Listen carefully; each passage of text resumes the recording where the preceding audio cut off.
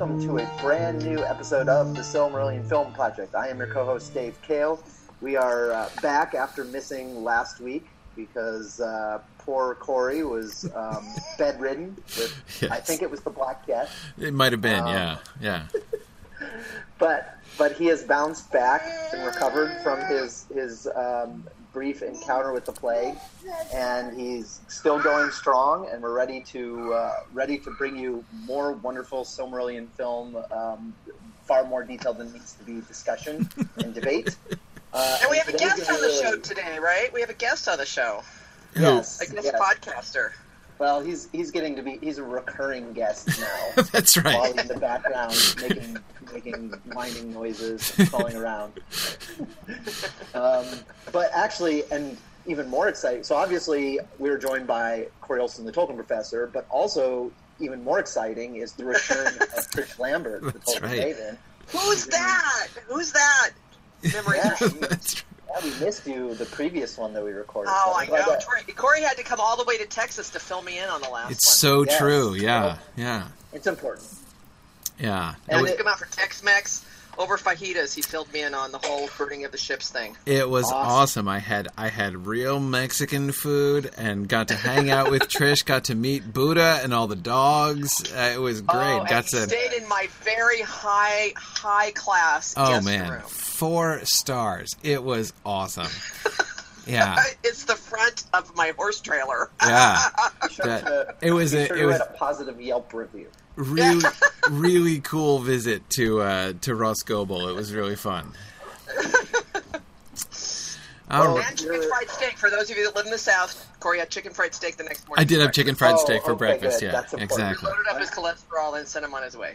Did he have like that cream gravy that's just flour and water? I think you did. Oh yeah, I totally did. Yeah, it was great. And grits. I had grits with it too. Oh, it was like the full experience. It was awesome. His eyes were a little glazed by the time he got in the car to go to campus. It was good. It was wonderful. Yeah, no, it's fantastic. Well, your return couldn't possibly be more timely, Trish, because we're talking Helcaraxa today. Oh, that's right. I'm so glad I didn't miss that one. That's right. Yeah, yes. We'll be embarking on the Helcaraxa. We'll be killing off Denethor. It's going to be a big day here today. Who would day out on a death march across an Arctic land bridge? Absolutely. That's right. Absolutely. Absolutely. So I'm starting to shiver just thinking about it. Yeah. So anyway, today's episode is going to be a lot of fun. Before we get immersed in Silmarillion stuff, though, I want to do a couple quick announcements. So, of course, the first, as I've been mentioning, I was just down in Texas for lots of fun visits, and also, of course, for TexMoot, which was awesome. TexMoot was such a great event, and we had like almost 100 people at TexMoot. And it was such a beautifully run conference. It was absolutely fantastic. So excited to be down there and to see so many people, and really excited to sort of get TexMoot started, and looking forward to seeing that continue as we move forward. As I've mentioned before, this project, this regional moot expansion project, is one of the main sort of initiatives that I am really pushing for Mythgard this year, because I have been really excited to be able to get on the road and to connect with more people. This has been something I've wanted to do forever. Trish can tell you how many years we've been, hoping to plan this kind of thing and get this off the ground, and it's happening now. So I'm so excited about it. I guess I need to get my butt in gear on planning Lawmoot. Well, that's right. We're working on that, Dave. Yeah, I'm thinking. I've got some leads for Southern California, and I'm hopeful actually that we might be able to make that happen later in this year. That's my goal. So, all right, let me know what you need me to do. Yes, no problem. I will definitely. I'm going to defend my knock on wood, I'm going to defend my dissertation later this spring, so I'll have Cool. increased bandwidth after that. Well, I will tell you the time frame that I would really love to see if we could get Southern California together in time would be July, so that we could actually time it with Comic-Con, so that I could drop by and visit San Diego at the same time that I'm in the area for that's a SoCal good Mode, so, idea. yeah.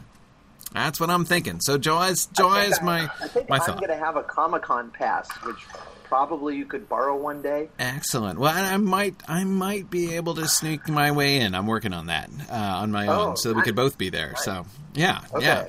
All so right. anyway, we'll take this offline, but let me know what you need me to do. That would be a lot of fun. Yeah. So that one's not certain, but we've got some leads and we're working on that, and I'm really hopeful for that. You know, two that are actively in the works, two new ones that are actively in the works, are for the Southeast, based in Carolina and Charlotte, North Carolina, and then Southern California. Those are the two that are kind of in the works. However, we have a definitely planned and upcoming new moot. London Moot is next, April 28th. We are going. Yeah.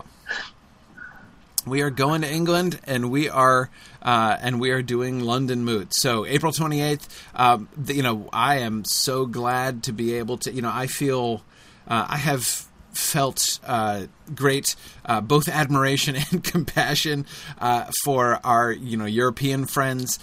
Film, of course, is one of the only things that Signum and Mythgard do that is actually held at a Europe-friendly time. Almost every other broadcast I do happens at 3:00 in the morning over in Europe.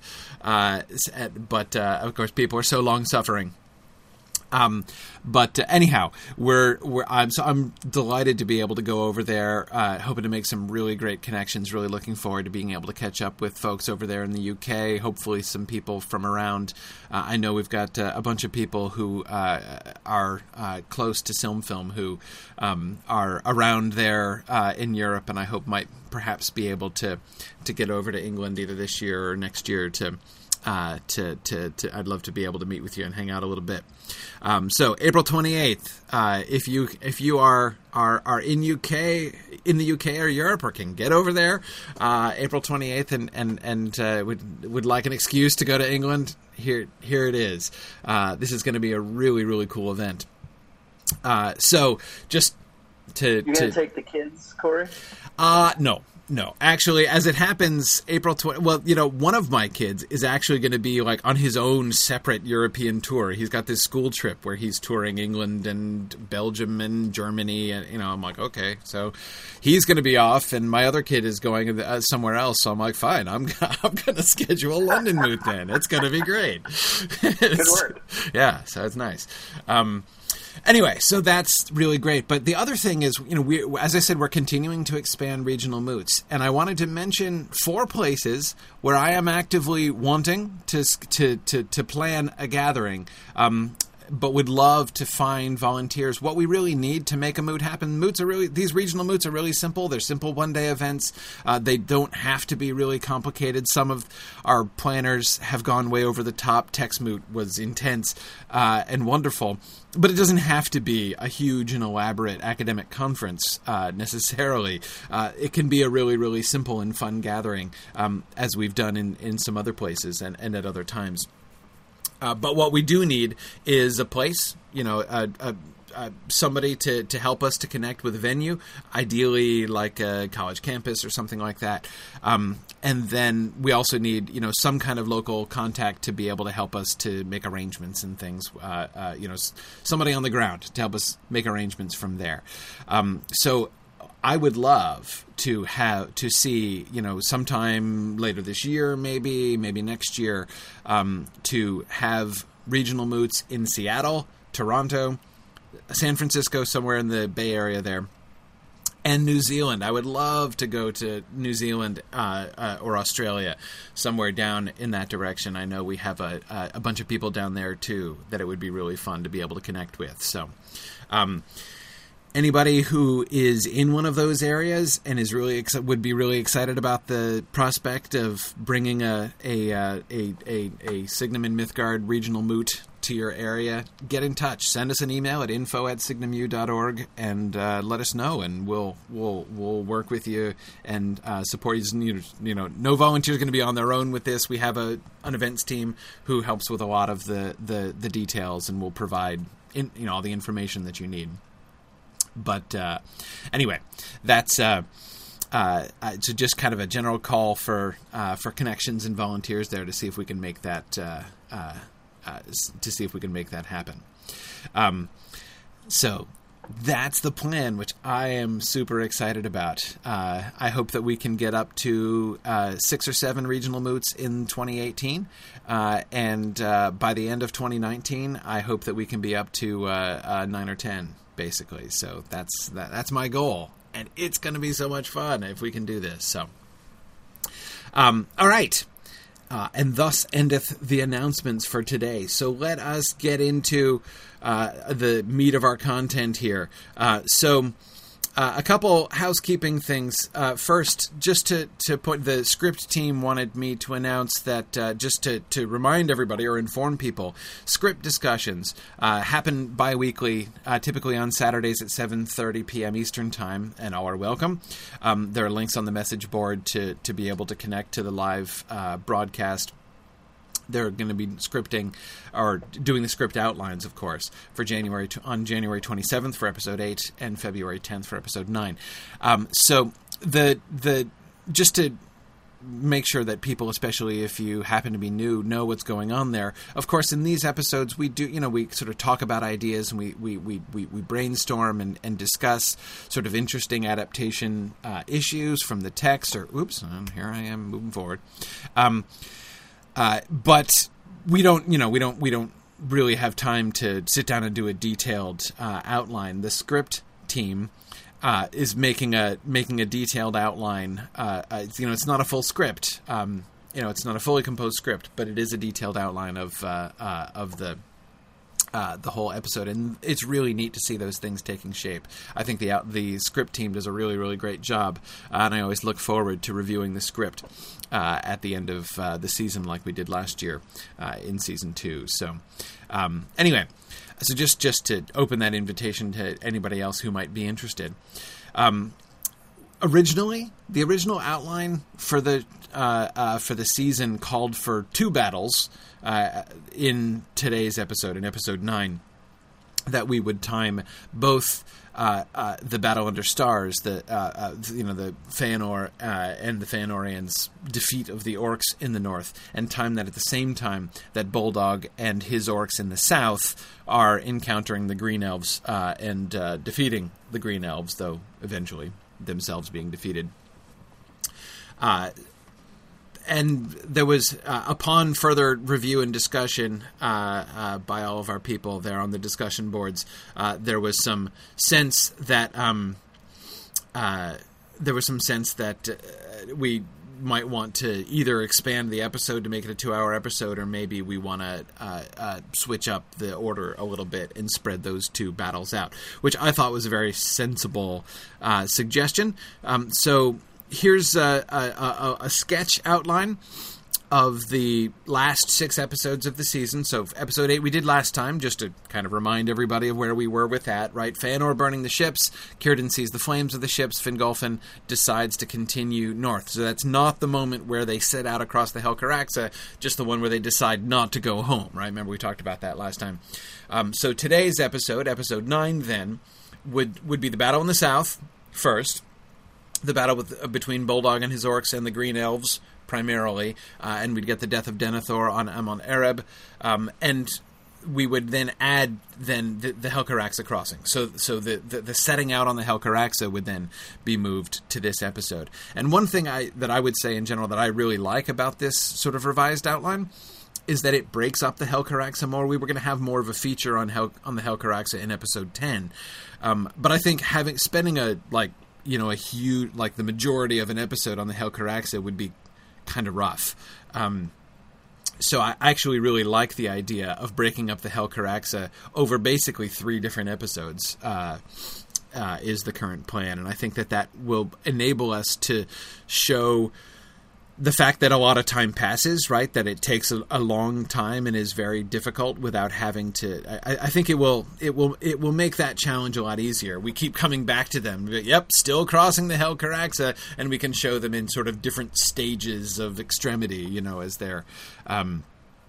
as they're struggling across the Helcaraxa. So I think that will work really, really well. And yeah, Phil, it does emphasize how long it took and what a big deal it is, right?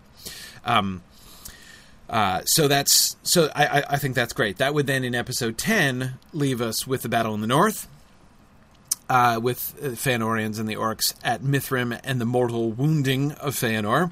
And of course, then we'd return to the crossing of the Helcaraxa there as well, doing the second part of that, episode 11.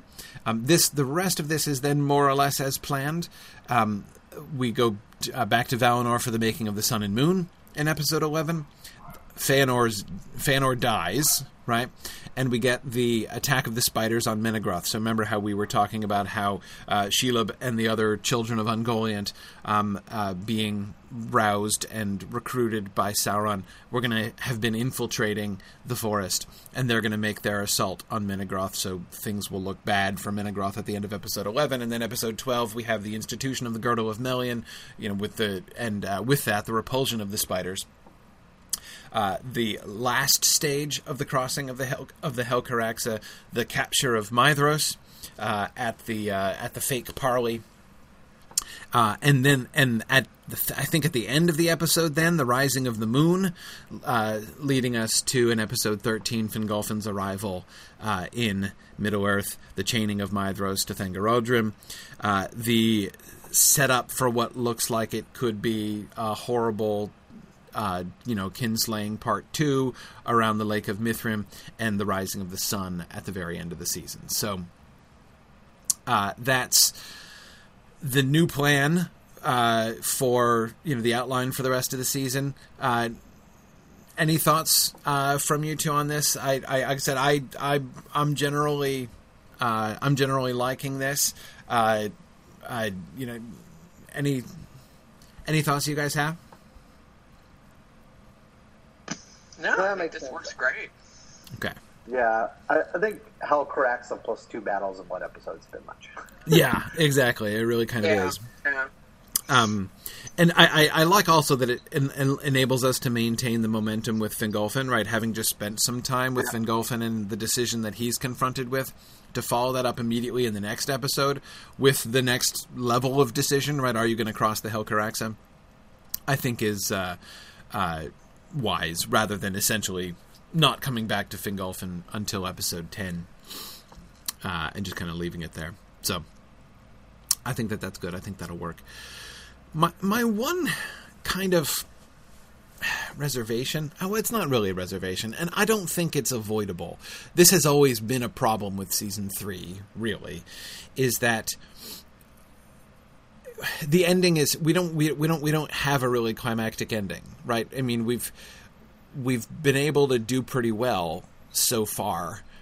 Seasons 1, 2, and frankly 4 are all going to have nice and climactic endings, right? We end with the war to, the war to begin all wars in the end of season 1 and the chaining of Melkor. We end with the darkening of Valinor in season 2. We're going to be able to end with the Dagor Bragollach probably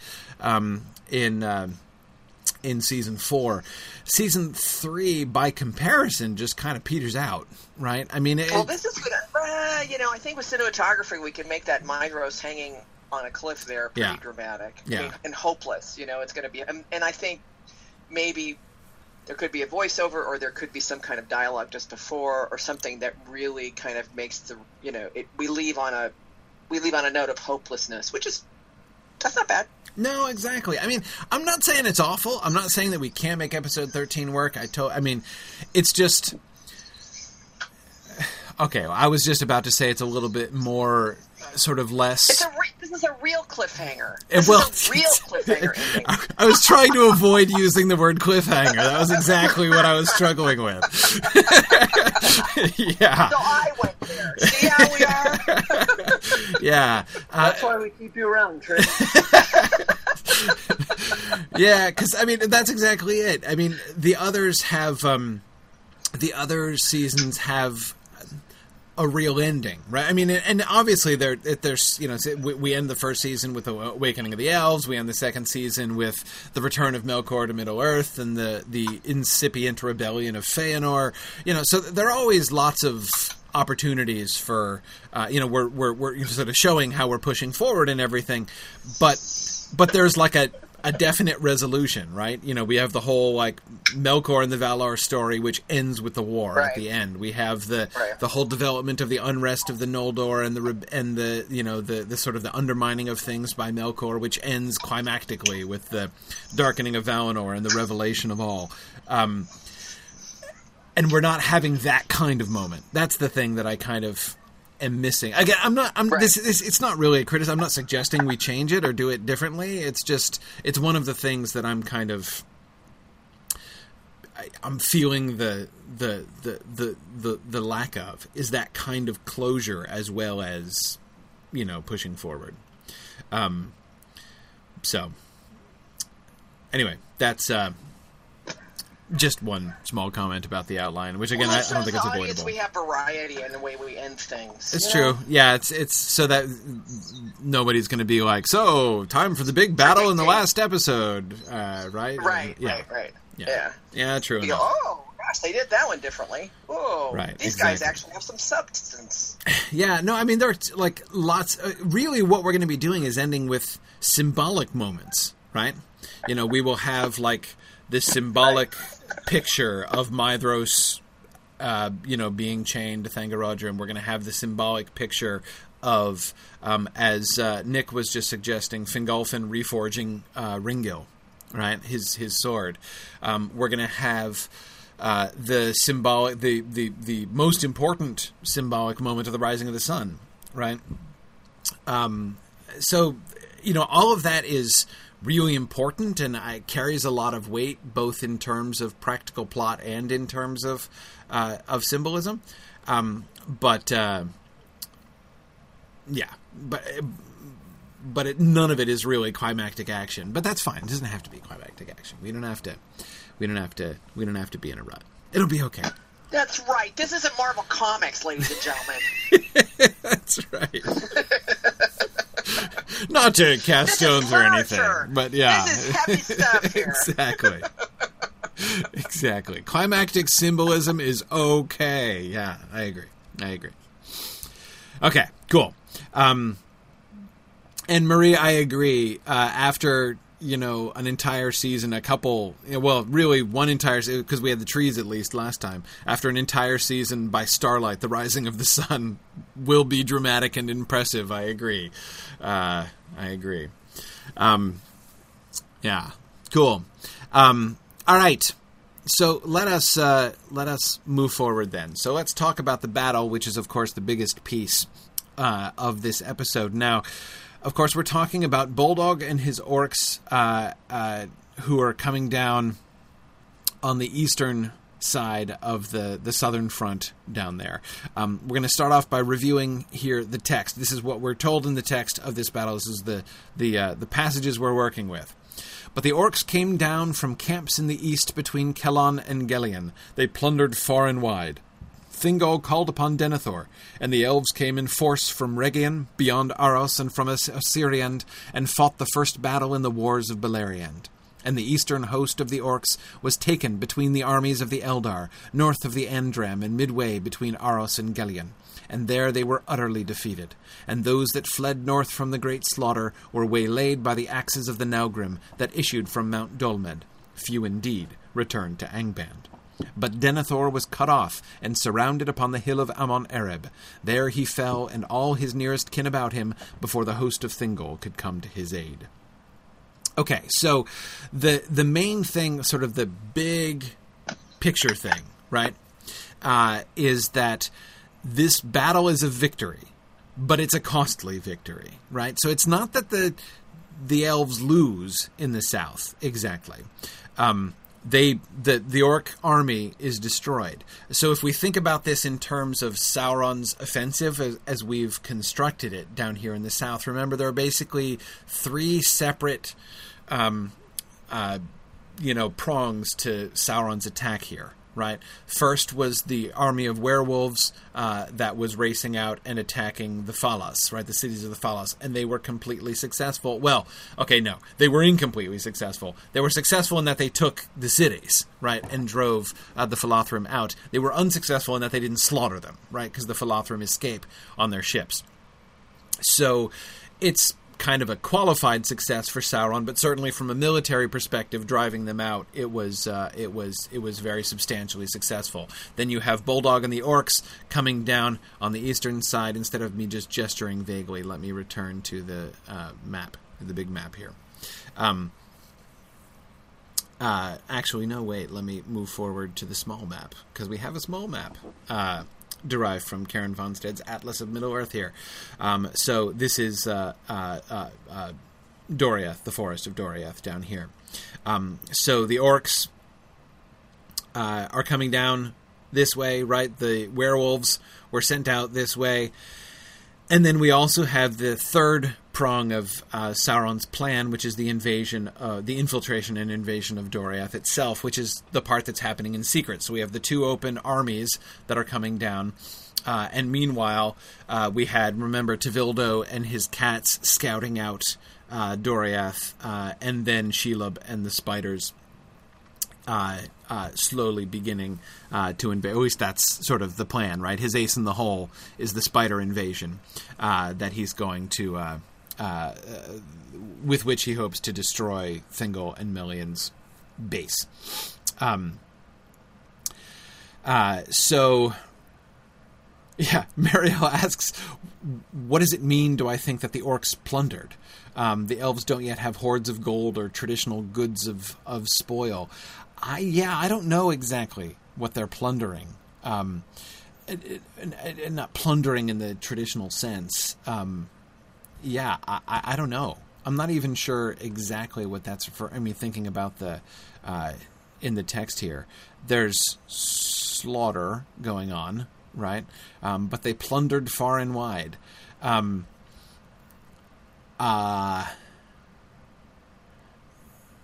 I can imagine, food. Mike and Tony are suggesting food. Yes.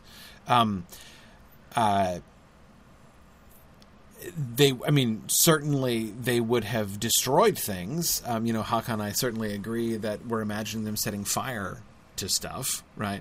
But certainly, it's not plunder in the sort of monetary sense, right?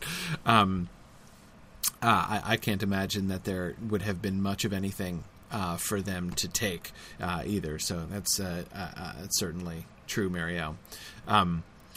Marielle's wondering if maybe they took other elves. Are they still sort of recruiting additional orc fodder? I wouldn't think so, and I certainly wouldn't think that that's what the text is referring to when it talks about plunder. Plunder is an interesting kind of word to use, actually. More like destruction for its own sake. Exactly. That sounds much more like the kind of thing, I think.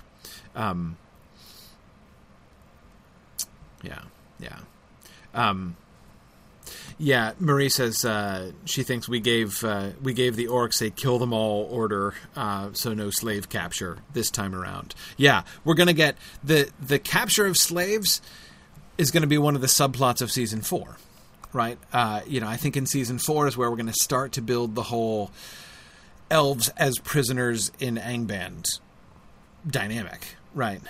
Which is something that will grow into an even bigger part of the story in future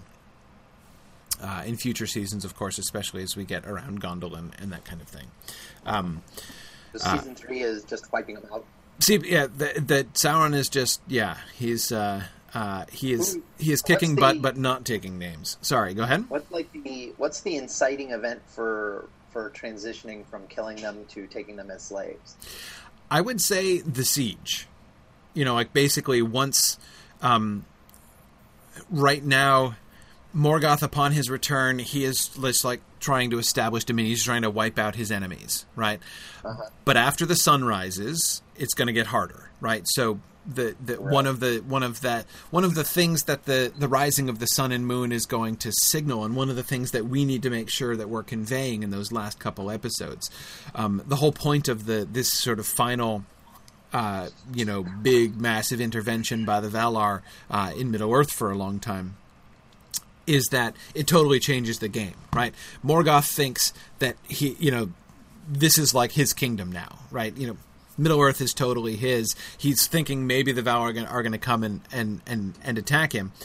But if they don't, this place is just his playground. When the sun and moon rise, it sort of levels things a lot more and enables the elves to establish their siege of Angband. Once that's established, then it's clear that I think it's going to be clearer to Morgoth at that point that forget the Valar invading, just dealing with the elves in Middle Earth is going to be much more of a long-term project than he had in mind. And so that's where I think he's going to stop just killing everybody and start. Because this one of the points of having the slaves, right, is not just to get the labor out of them, but the kind of manipulation that he can do, the kind of undermining of his enemies, and spreading of dark rumors and suspicions and treacheries among them and stuff. And you don't bother with that kind of tactic if you think you're just going to wipe them out pretty quickly, right? This is sort of consistent with something that's said about Sauron later, right? That given a choice, he prefers force, but he'll fall back to subterfuge and deceit if required. Right. Yeah. Exactly. And as Nick also points out, massive orc casualties have a lot to do with it too, right? I mean, since so many of the orcs are wiped out in these first battles, and remember, there's that passage, especially after the battle in the north. That's where it in this early after these early stages, it becomes clear to Morgoth that orcs alone are really no match for the elves, and he's got to regroup and come up with new ideas. And so that also, it becomes a question of, he's fueling his R&D projects, right? And he's, that's where the change of tactics, I would say, really, really, really, really comes in. And as Tony points out, he would also want to capture people during the Cold War stage for intelligence purposes as well. Right. That makes sense. The slave capturing often tends to occur not during clashes of large armies, but it tends to be small bands capturing people out in the middle of the wood, small parties out in the middle of the woods, or whatever, like what we see with Beren.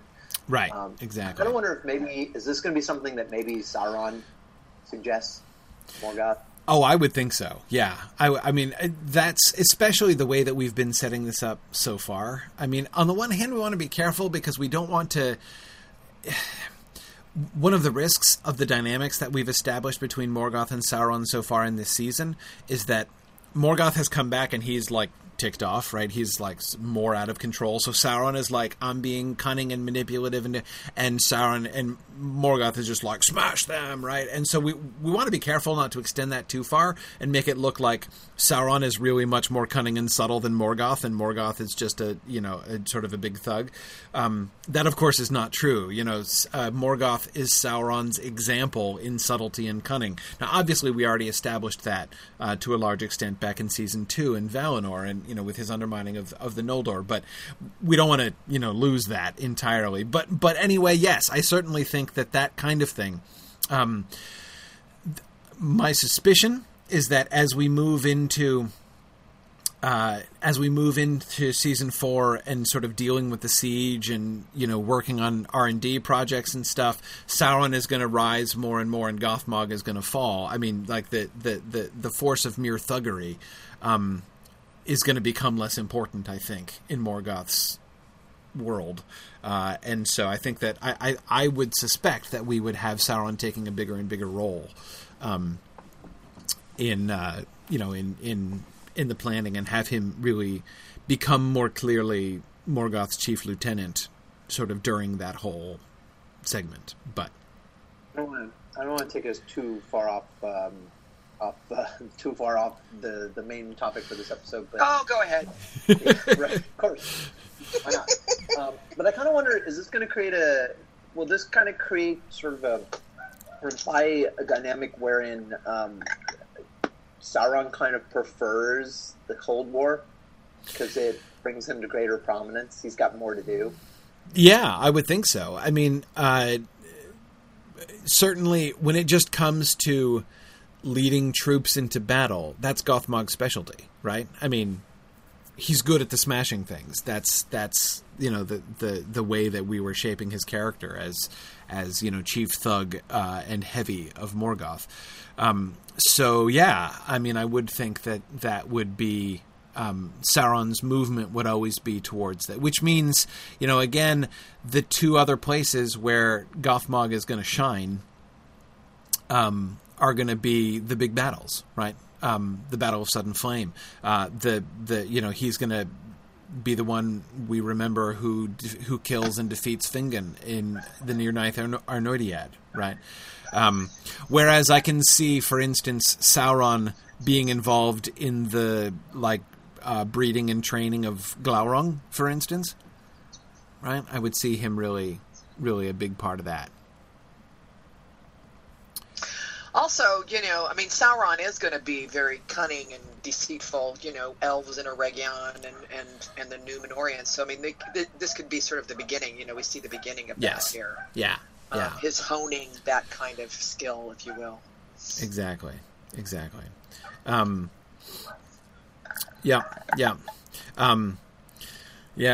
And, well, Tony, you're right. When Gothmog falls in Gondolin, Sauron would certainly be kind of glad to hear about that. Of course, the problem is Sauron falls sooner, right? Sauron isn't going to even make it to the Nirnaeth Arnoediad, though that's going to be a really interesting challenge, right? I don't want to lose Sauron as a character, and of course, we know he doesn't die, nor does he completely leave Beleriand. He just doesn't take part. Again, he's not mentioned again in the story. We don't hear of anything that he does.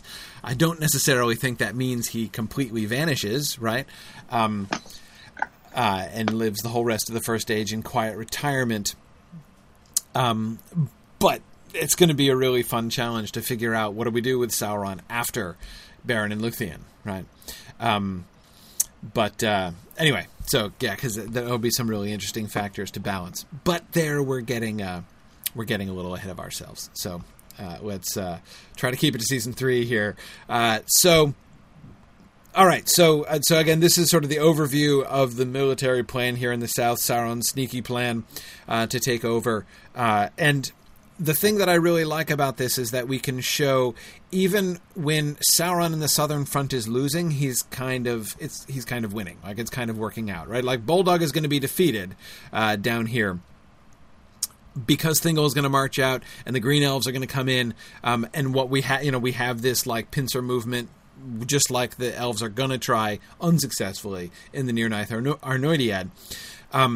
But of course, while that's happening, we also have Sauron infiltrating Doriath, so that even having drawn off the Elven host to fight Boldag becomes a kind of sneaky victory, right? As it leaves Doriath open, and they don't realize, because they don't know of any other army marching, right? Because we only have sneaky spiders and sneaky cats, that this other and more insidious force is invading Doriath and closing in on Menegroth. So again, I really like how this positions Sauron and his planning. So. Anyway, so cool. So again, this is just sort of the overview. So now a few of the responses to some of my questions from last time, thinking about details of this battle and how we want to do this fight scene. So one of my questions for last time was about the Ents, because we know the Ents are the close friends of the Green Elves. We know that the Green Elves need to be, if not defeated, they need to take very serious losses. And so we're confronted with the question, how do we have the Ents, supporting them and with them and being their unflagging friends, and have Treebeard survive and yet have, Denethor die? As you'd think it would be a priority, right? I mean, Treebeard wouldn't let that happen if he possibly could. So do we show, how do we manage that? Suggestion from the discussion board, was that the Ents have gone wandering, right? You know, they're exploring Beleriand. Treebeard is going around and he's waking up trees, and he's talking to the different trees, and he's seeing all the different places that he's still singing about in the Two Towers, right? In the Willow Meads of Tessaranon and all that stuff, right? From that song. And that basically they're just kind of caught out. They don't realize how quickly things are moving, right? And they don't make it back in time, or only come in kind of at the last minute after the horrible situation has arisen. That seems to me better than having them present, but sort of helpless or failing, in some ways. So. Yeah. Certainly would be easier to deal with if they're not there. Yeah, it really would. Part of me feels like it's a slight. It seem kind of weird if they're just like they just missed it. They're like, oh, sorry, we weren't there. Well, yeah, I mean that could be a little bit weird. I mean, if we have them come in, sort of belatedly, catastrophically, right? They come in to help, but it's like the Ents are coming, but they're too late, right? Always too late to save Denethor. Yeah. Remember, it's a victory, right? But actually, that's a good. I think that would work pretty well. I just think I think it would look kind of silly if they're there and then they leave, and then we have the battle and there's mass slaughter, and then the Ents show up and say, "Oh, sorry guys," but I think like if we kind of establish the precedent that we just very rarely do we see the Ents staying in one place, and that they're prone to wandering, so it doesn't seem strange that they've left. And then, if we have them like you catastrophically show up at the end, God, that's hard as an adverb. Yes, it is. If we have them show up at the end and rescue maybe too late to save Denethor, but turn the tide of the battle, I think that would work. That would be effective. Yeah, I do like that, and we can, because we can have conversation. The Green Elves can be looking for the Ents to return and expecting them any minute, and then they do come. But you're right, we do need to be careful to avoid coming anywhere near the kind of dopey and clueless Ents like Jackson's Ents. I mean, that's still it still may be my number one objection. The thing I hate most about Jackson's Lord of the Ring films is like the dopey cluelessness of Treebeard. Even more than Faramir, because Faramir's the weakness of Faramir's character in Jackson's adaptation at least has a redeeming feature. In that it plays up the daddy issues thing, which is in fact a factor in the book. It just plays it up more by making him even more, sort of mewing and pathetic, which again is a loss, a serious loss. But again, at least it accomplishes something. Yeah, and I guess it's consistent with sort of the story he's trying to tell about men and the role that they're playing in the war. So that's fair enough. Yeah, the Ents are just. Yeah, it's just like let's just undermine the Ents for absolutely no reason. Like that. There's no moment I hate more than Merry and Pippin having to manipulate Treebeard into accidentally discovering that a huge swath of his forest has been destroyed without his knowledge. Drives me bananas every time it happens.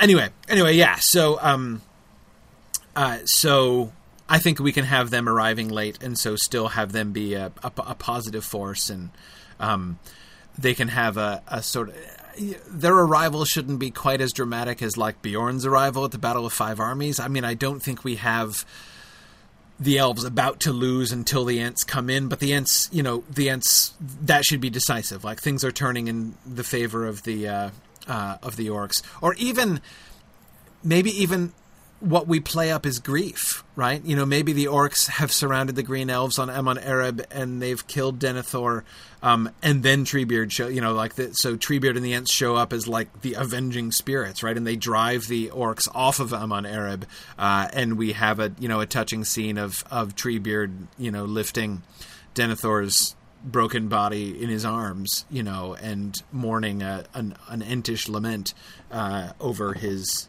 friend. And so we have the Ents basically kind of holding up thinking of that pincer movement, right? Thingol's holding up his end, but the Green Elves are having difficulties, right? They're wavering. And then when Treebeard comes, then the rest of the Green Elves can kind of rally, and that's when the battle as a whole will already have been kind of going in their way, and that would be sort of the decisive moment. Yeah. So both Marie and Nick are resistant to this. Neither of you like this idea? You don't want the... See, no, Nick, you're right. The book doesn't mention the Ents. But again, this is one of those things that, like, is a logical extension of the things that the book does say. We know that the Green Elves are friends. We have made an even bigger deal of the friendship of the Green Elves and the Ents. We know that the Ents are hanging out in Beleriand in general, and Osiriand in particular. It's going to be weird not to have the Ents involved. Yeah. Oh, yeah, Can We Not was in reference to Jackson's Ents. Yeah, absolutely, Marie. We can absolutely do nothing like Jackson did with the Ents.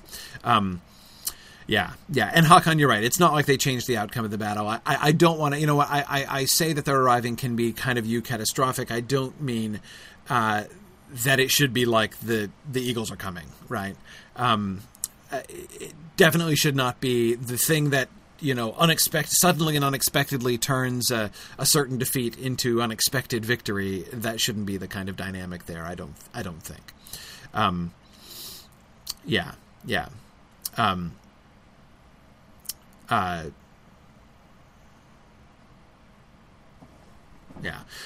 Nick, but I disagree with you that the battle works better without them. I don't think that's true at all. And the reason to use them here is there are a couple of things. What we would gain by using the Ents here. Number one, we would gain further development of Treebeard's character, right? And giving more history and background to the story of Treebeard, which is a long, slow story, which we're going to come back to at many points. There will be many other points where we will be bringing Treebeard into the story because we will want to be asking the question, what was Treebeard up to at this time? What would the Ents think about this, whatever this thing is that is happening, right near where we know for them to be and with things and people that they care about? So we want to, I think that just making the Ents and Treebeard in particular sort of bigger and better characters is a good end in itself that will pay dividends for many years to come. Secondly, the other thing that we get here is the sort of the salvaging of as Tony is saying, the sort of the eucatastrophe isn't that the elves win, like they don't make the elves win, it's that they enable the elves to survive. I really like the idea of the Ents coming in and being instrumental in saving all of the green elves that do survive, once again cementing their friendship and showing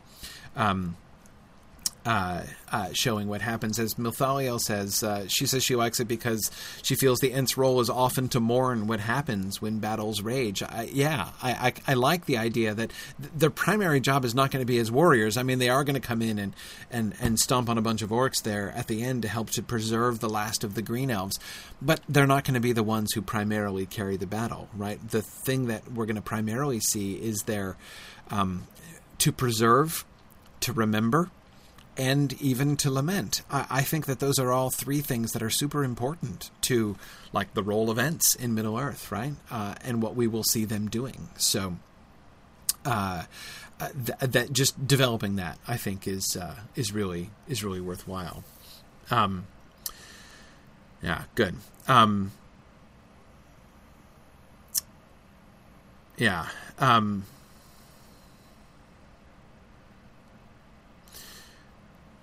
Good. Okay, so Mike is Mike Huxt. Okay, right. Mike was referring up to the second point on this page. So the proposal was for Mablung to join the Green Elves, and that we see how Denethor decides to go to war. Mablung was going to be the messenger of Thingol to the Green Elves to rally them and call them to battle. And one of the challenges that people on the discussion board were pointing to is, like, how do we need Mablung to survive, right? So how does Mablung survive and let everybody else die without looking like a git, right? I mean, how does he not seem to be a cowardly loser that he manages to survive and everybody else dies? And as Mike Hockstead is pointing out, the intervention of the Ents helps with this, right? If we have Mablung and Denethor and several others of the Green Elves and only Denethor dies, but but a few of them. So, so Mablung can be one of the ones who is sort of rescued by the Ents there. That would make sense.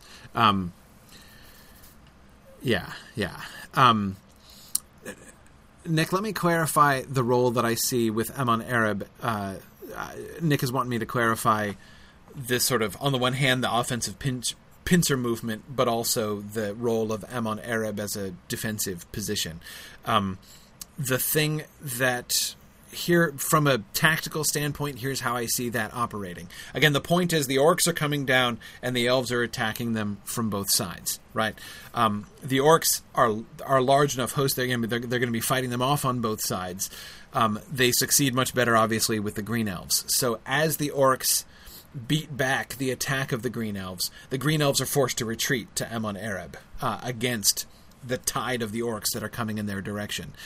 So the fact that Amon-Ereb becomes a defensive location in the battle is because they're losing, right? So they're driven back to Amon-Ereb, and Amon-Ereb is then taken by the orcs, and Denethor is killed. But that then tactically becomes a big deal because the orcs are going to lose, right? So if the orcs have taken Amon-Ereb, the defensive position, and then they lose, why are they not building a, why don't they fort up on Amon-Ereb, right? So I think that having Treebeard and the Ents come and drive the orcs off of Amon-Ereb is what can sort of precipitate the general orc retreat from the Eastern Front. They're already losing. Thingol has defeated them, right? So we have the orcs, the emphasis of the battle can be on Amon-Ereb, basically. That can be where most of the screen time happens, right? When Treebeard comes in, and when Treebeard and the Ents come and drive the orcs off the hill, they start, and then at that point we show Thingol showing up from the distance, right? We know that he has won his battle, and he comes and he attacks the orcs from behind. And at that point, with Treebeard and the Ents having taken the hilltop and starting to drive the orcs down, and then Thingol and the other army coming up from the other side, that's when the orcs scatter and retreat. So I think that could work well enough and would make sense and would enable us, as I say, to have the sets basically really primarily be Amon-Ereb. We don't even have to necessarily get into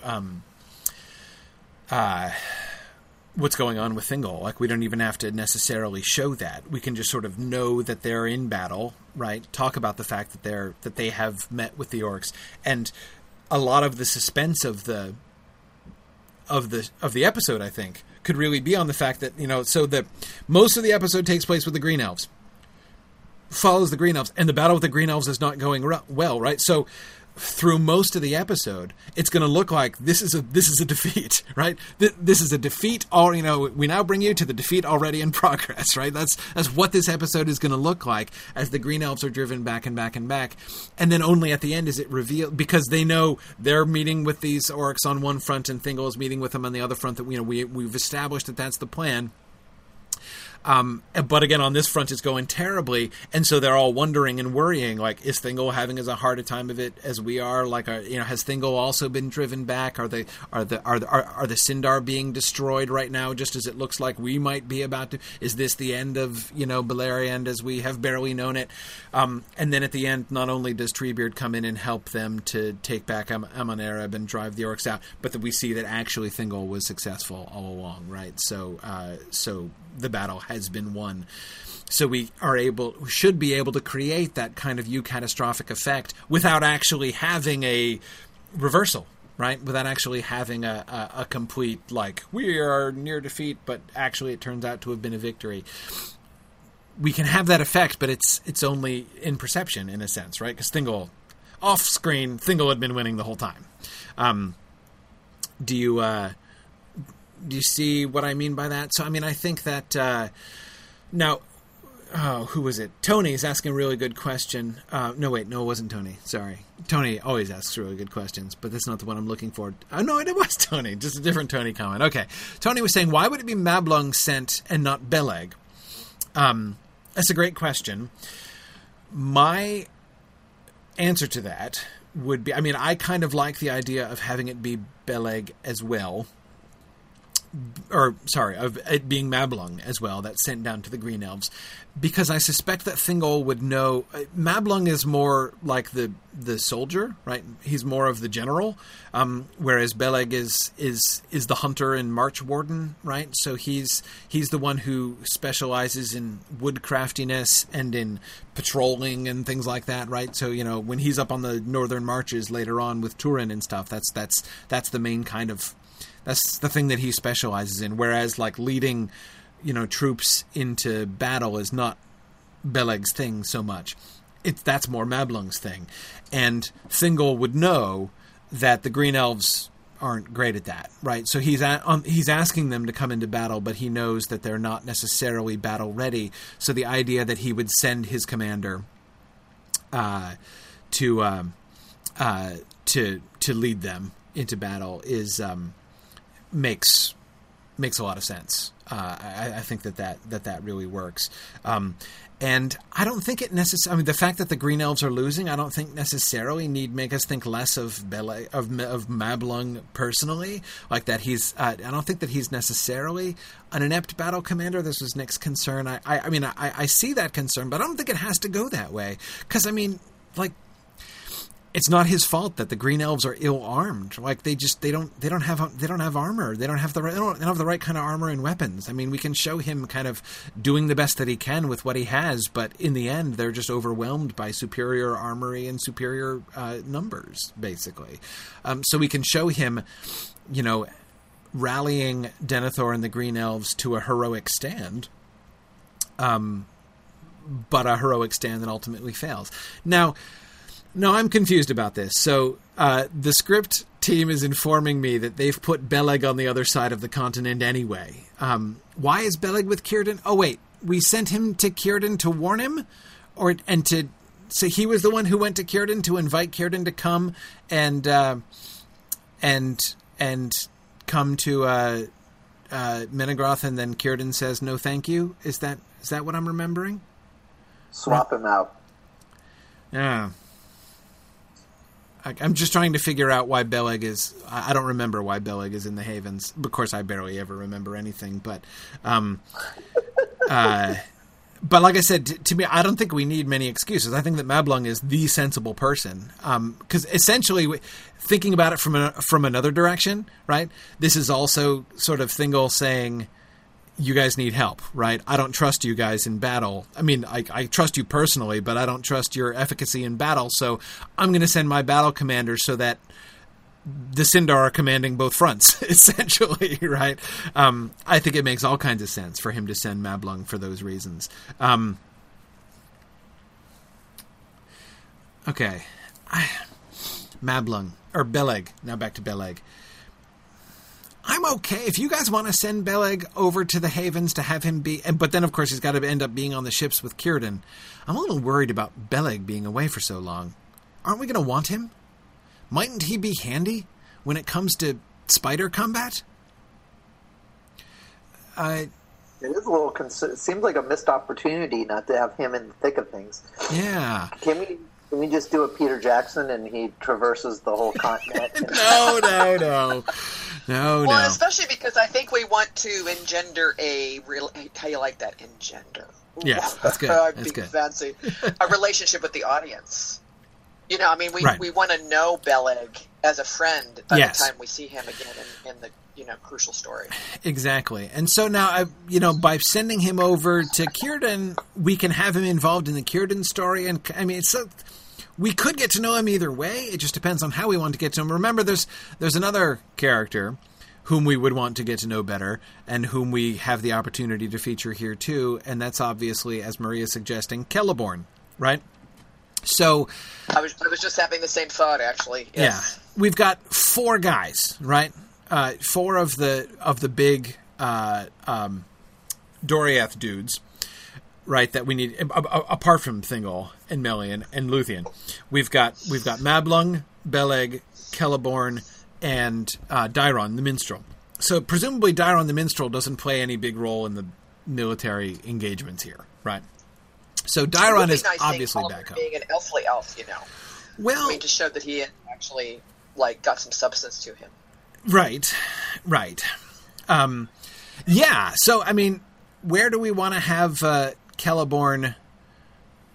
So I'm kind of thinking it's sort of, to me it seems, between Celeborn and Beleg, right? Which one do we send to be with Círdan, and which one do we keep with Thingol?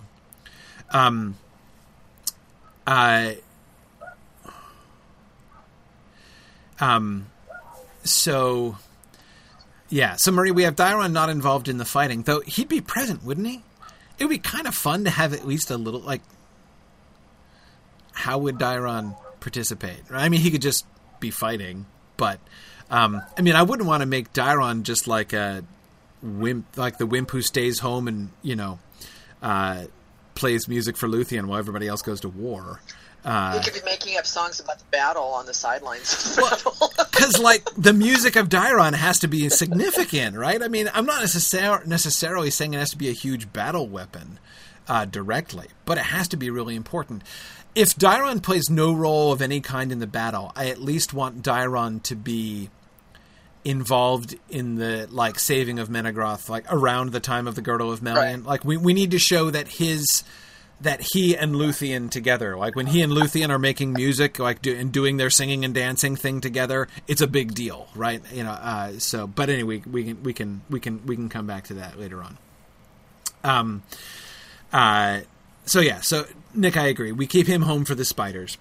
Hakan wants to know why Dairon can't be a wimp. I'm not saying he can't be a wimp, and I'm totally fine with having Dairon be on the wussy side, but we have to be careful not to fall into a stereotype of I am not a warrior, I am like a musician and singer instead, as if those two things are totally different things in Tolkien's world, right? That's the thing I want to make sure we resist. Some kind of backbone or value to make him be. I mean, Luthien and he are good friends, right? Not, right. Make him worthy of Luthien. Yeah, exactly. Especially in Thingol's eyes. That exactly. Yeah, we making him worthy of Luthien. I wasn't thinking that explicitly, but I think that was one of the anxieties in the back of my mind, because Dairon is not. I mean, in the end, he's gonna, sort of, wimp out. I mean, he's gonna be squirrely and do the wrong thing. So it's okay if we don't make his character super, super noble, but that's exactly why I don't want to make him ridiculous. Why I wouldn't want to make him just a wimp. Well, he's kind of Thingol's first choice, isn't he, for his daughter? Yeah, exactly. I mean, he's he should be. Including to the viewers, everybody's the default. Everyone assumes that Dairon and Luthien are going to get together, right? I mean, talked about that before, exactly. Yeah, the two of them should be obviously made for each other, right? So that Beren coming in is a surprise to everyone, Luthien not least. So yeah, exactly. But anyway, but as I say, I'm fine. We can save. We need. So I would like some Dairon heroics at some point. In this season, just to ask the devil's advocate question, why not make him heroic? Right, exactly. I think that we should show that. I mean, we're talking about the person whose music is better even than Maglor's, right? The guy who may be the greatest musician of the First Age. That's a huge deal. The greatest musician who ever lived. Heroic, and having him miss out on Luthien makes it even that much more sort of poignant. Yes, exactly. Yeah, what I mean? I'd say this is a good opportunity to take a character who's kind of a one-dimensional character, whose sole purpose in the story is just to be a foil, and then making him into I think it'd be cool if if his story is sort of a fall, right? Yeah. Yeah, exactly.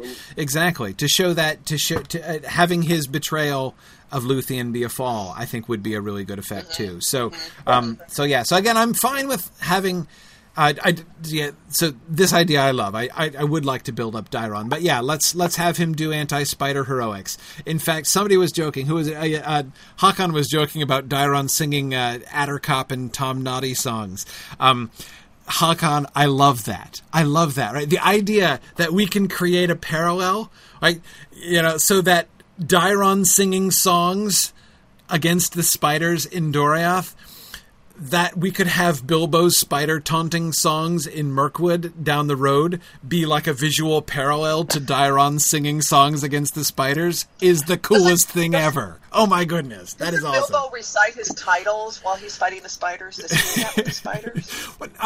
No. I can't remember. No, not exactly. No, okay. No. It's where he's singing the Attercop and Crazy and Tom Noddy. Lazy Lob and Crazy Cobb. Yeah. But you're right. I think it'd be an awesome parallel to that. That would be so much fun. So much fun. Yeah. So to have, but of course the point of that parallel is not to reduce Dairon and make him silly, but rather to elevate Bilbo. That like while Bilbo is singing his like funny spider poetry, he is recapitulating one of these great heroic moments. That it's one of those. And of course, Dairon's theme will be playing while in the soundtrack while Bilbo is doing that. So yeah. Oh, exactly. Musically, we could connect them, right? I love that. Oh, I love it. Okay, no, this is Hakan. That is brilliant. That is great. Okay, so we have to figure out how to work that in, but that is not today's problem. So we've got a role for Dairon. So Beleg and Celeborn. So one of them needs to be with Thingol and the army, and the other needs to be sent with Círdan and maybe coming back, but will have to have been off on the ships. And I can see arguments on both sides. On the one hand, having Celeborn be next to Thingol, at Thingol's right hand in the battle, kind of, showing Celeborn being strong and awesome is cool, right? I mean, I like that. The downside, Thingol's side of if we do the battle the way that I was just suggesting on screen, Thingol's side is going to get almost no screen time, so we won't get any Celeborn heroism on screen, right? We'll just kind of feel like, trust us, Celeborn did awesome things off screen that you didn't see, right? Like ever the fate of Celeborn. We could have the Elvish girls saying, "Ooh, that Celeborn, he's so brave," but we don't actually show him doing it. Exactly right, which is exactly what we get in the Fellowship of the Ring. Like, trust me, Celeborn is awesome. You don't see any evidence of it, but take my word for it, Celeborn is cool. That's exactly Galadriel's whole maneuver. Influenced by you, since I've been, listening to you for eons now about the books, that when I can't remember, it was a couple readings ago of the Lord of the Rings when I was reading Galadriel's like speeches to the company when they arrive at Lothlorien. I read it in a whole different way than I ever had before, because she's like trying to like protect the fact that she's got this wussy husband and she's kind of building him up to the Fellowship, but it's like, yeah, right. I had never read it that way before.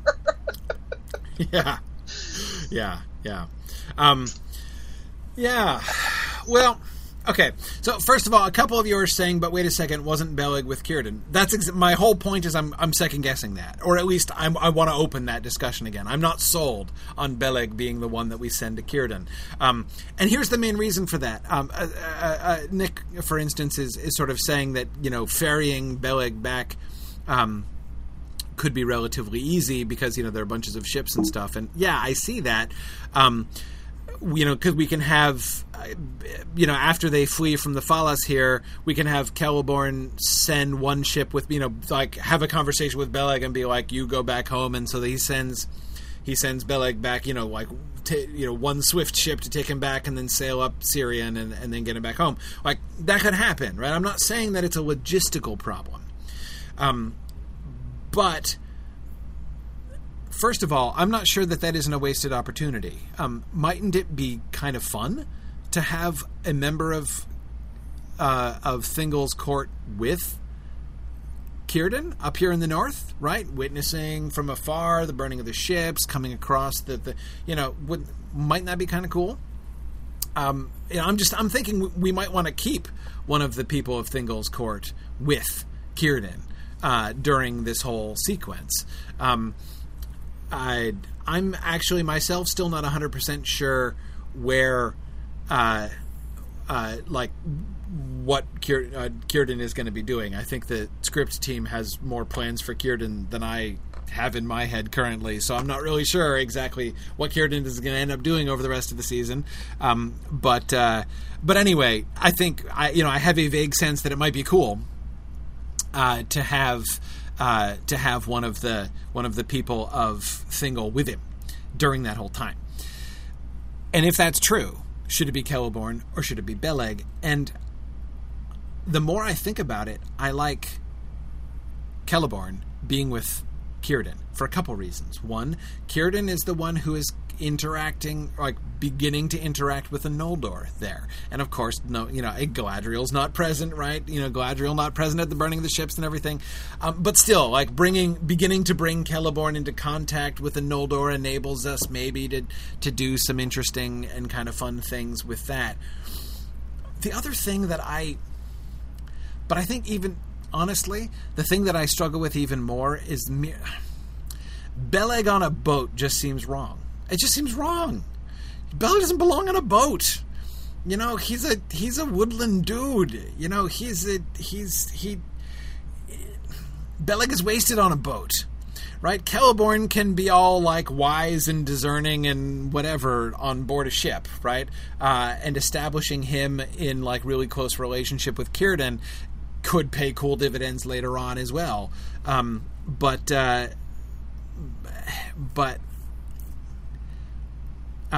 do you... I don't know. Does anybody else feel the same that I do about Beleg on a boat? I'm just visually picturing Beleg with his bow on a boat and with nobody to shoot at and like no woods to sneak through, and it just seems wrong. Well, also, if we have Celeborn like witnessing the burning of the ships, something that Galadriel's not at, I mean, it gives them, well, not that particular topic, but like when they do meet and court, which I assume they will, there's going to be kind of him having witnessed that is going to give him some kind of sympathy. I don't know. I think it would impact positively sort of the story of them getting together. Yeah. Does that make sense? It does. Like for instance, I could imagine. Oh, I like that. Yeah. On the day when the news of the kinslaying breaks, right? And Thingol is doing his whole so the Noldor have come red-handed with the blood of their kin. I marvel at you, right? As he's going to be saying to Finrod, right? I marvel at you to come to my board thus red-handed with the so to have Celeborn basically be remembering the burning of the ships, right? To have Celeborn be a voice to support them and say, not all there's Noldor and then there's Noldor.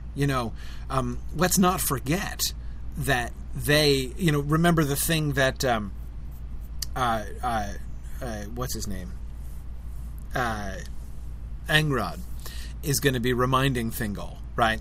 That those who crossed the grinding ice are kind of in a different category from the Feanorians, right? And so Celeborn remembering the burning of the ships will have, on the one hand, a really visceral connection to the idea of the kinslaying. Like he saw the whole the husks of the ships of the Teleri, but he also is keenly aware of the suffering that the sons of Finarfin and Fingolfin suffered in the crossing of the Helcaraxa, and how they were betrayed by Feanor as well, and how yes, they're kind of guilty, and yes, they concealed the kinslaying and covered that up, but they too were betrayed by Feanor, just as the Teleri were. So, having him be a voice for that, having been witness of the ships, there's kind of something there's kind of something I think that we could sort of make that. Phil says, "There we go. Galadriel observing Celeborn being wise." Right, there we go. It's his big chance to make an impression on his future wife. Right.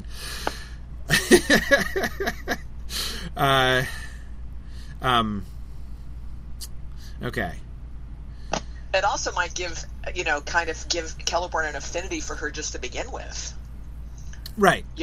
Based on what he saw. Yeah, I don't know. Compassion for her or whatever. Yeah, sure. Exactly. Yeah.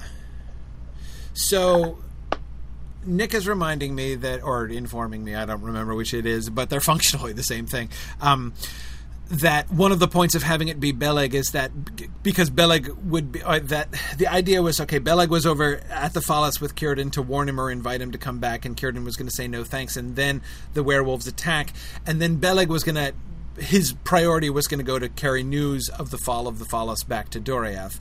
And so Nick is arguing that it would be kind of weird for the representative of Thingol to be like, whatever, Thingol's on a need-to-know basis. I'm going to just, hang out with you people and sail with you in exile because, that seems like the thing to do. I get that objection. And then, of course, since the role of the representative of Thingol was going to be basically returning, having this long solo journey back across Beleriand to return to Thingol with the news, that was the way that it fit Beleg, that we have Beleg the Hunter, sneaking his way through. And it's true that would provide us some opportunity of, Beleg to encounter some of Tevildo's cats, or maybe even Tevildo himself, right? And,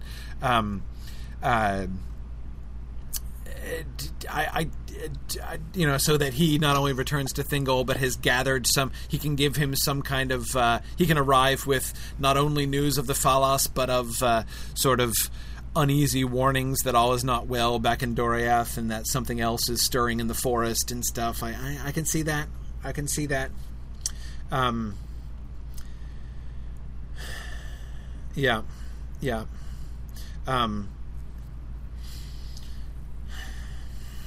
I can see that working. Then he doesn't have to be on a boat for very long, at least, so that wouldn't be too weird.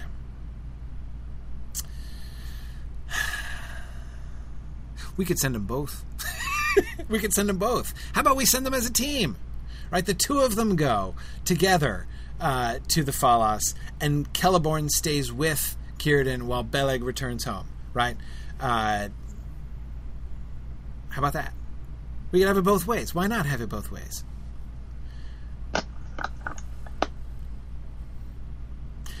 Because, see, the problem with Celeborn staying home is that, again, he gets no screen time, right? I mean, we lose the chance of having Celeborn be awesome at all. And, again, I'm liking this sort of his empathy with the Noldor and his different perspective on the Kinsling and things. I'm kind of liking this plot. Maria's asking, am I okay with the fact that Celeborn will then miss out on the spiders and the girdle? Yes, because that's not going to be. I mean, it's going to be Melian and Dairon and Luthien, right? Are going to be the primaries there with the spiders and the girdle anyway. So there's not going to be any role for Celeborn anyhow there. So yeah. And we can give him something else to do. I mean, again, whatever Círdan is going to get up to, Celeborn can help with that. Or, we can dispatch him later on, Celeborn, to be a further messenger. He can be bearing tidings of the Noldor.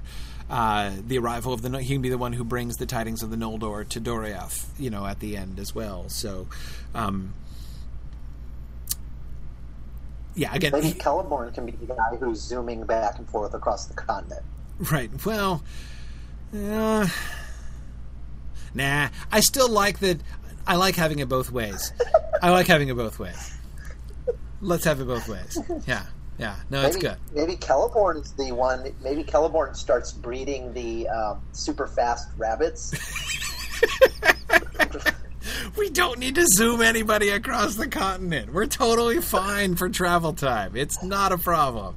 As Nick points out, we have fast ships that can take us around from the Falas and up the Syrian. So, the journey of Beleg will take a while. I mean, he's not going to get there in time for the battle. I would think that Beleg would arrive right after the battle happens. And at this point, it's now, 3 episodes since the fall of the Falas? It's been a while, right? So we have plenty of time for Beleg to have been journeying while this other stuff is going on. And then he arrives after the orcs are defeated, and in order to warn Thingol that all is not well in Doriath, and that there's big, scary, sneaky things sneaking around in Doriath, and that's how we can then transition back to Menegroth and Dairon and Melian and the Girdle, right?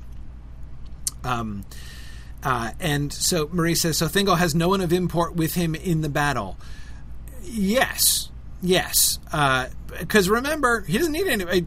He's just going to win, right? And he's going to win off screen. So we're not going to have any. We don't need to feature anybody with him, because he's not going to be doing anything on screen other than marching in at the end victoriously. So that's fine, actually, if his supporting cast is comparatively small. He can be expecting Beleg to return and wondering at why Beleg is taking so long, which can then set us up to Beleg's story about how he was delayed because he met giant cats and ginormous spiders. So that's fine, but yeah, so that would be fine. Besides, what are you guys talking about? This is where we turn Luthien into an action hero.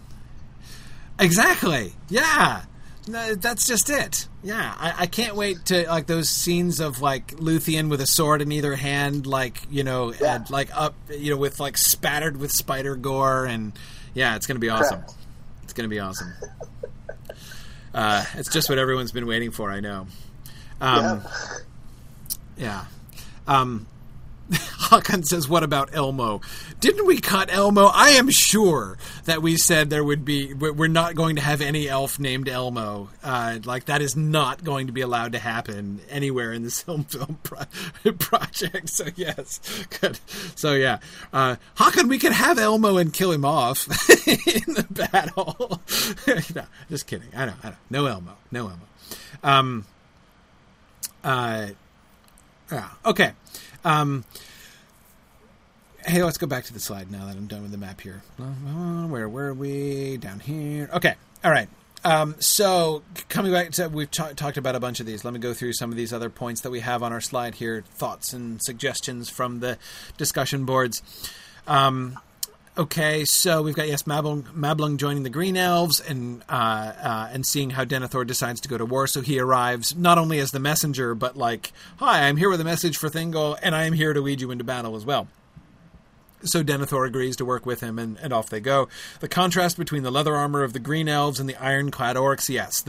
It should look like, as people were suggesting earlier on, it should look like a miracle that the Green Elves should be so far outgunned by the orcs that it should look like a miracle that any of them survive. Like, it is a testimony to Mablung's skill as a battle commander that they don't just get like the floor mopped with them. That they're able to put up as much of a resistance as they do and not get completely annihilated. Yeah, Marie, it's not quite Ewoks versus Stormtroopers, but not quite proportionally, but something along those lines. Yeah.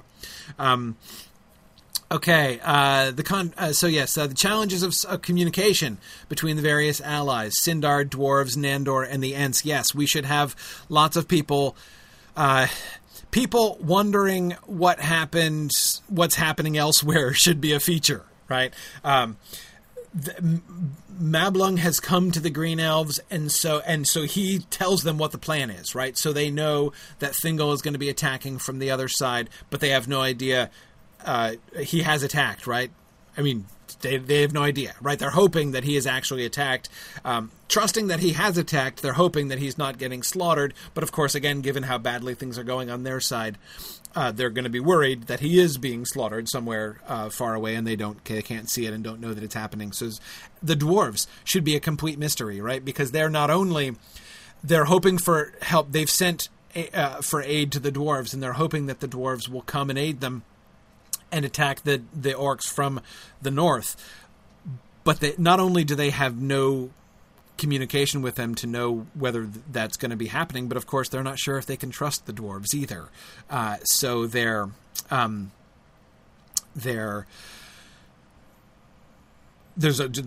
all kinds of doubt and suspense about that, and they're certainly not counting on the dwarves, but kind of hoping for that. And then the Ents, like they know that the Ents will not abandon them, but they don't know for sure where the Ents are. They know that they've been wandering and are expecting them to come back, but don't know if they're gonna come back. So yeah.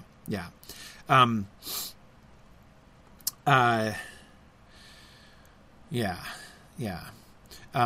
Tony is reminding us that, we do always have, there's no textual reason that we can't have elves using, like, communicating through birds, like talking to birds and sending messages by way of birds to each other and things, as an example of, elves do in theory have, as magical beings, as Tony points out, have more resources at their disposal for things like this than, modern human armies would. I agree that that's true. I think we want to be careful with that, of course. We don't want to exploit that too much. Or it could end up getting... Yeah. Chris says, birds, yes, moths, no. Agree. No moths. No moths will be used as messengers at any point in the Silm Film project. Yeah.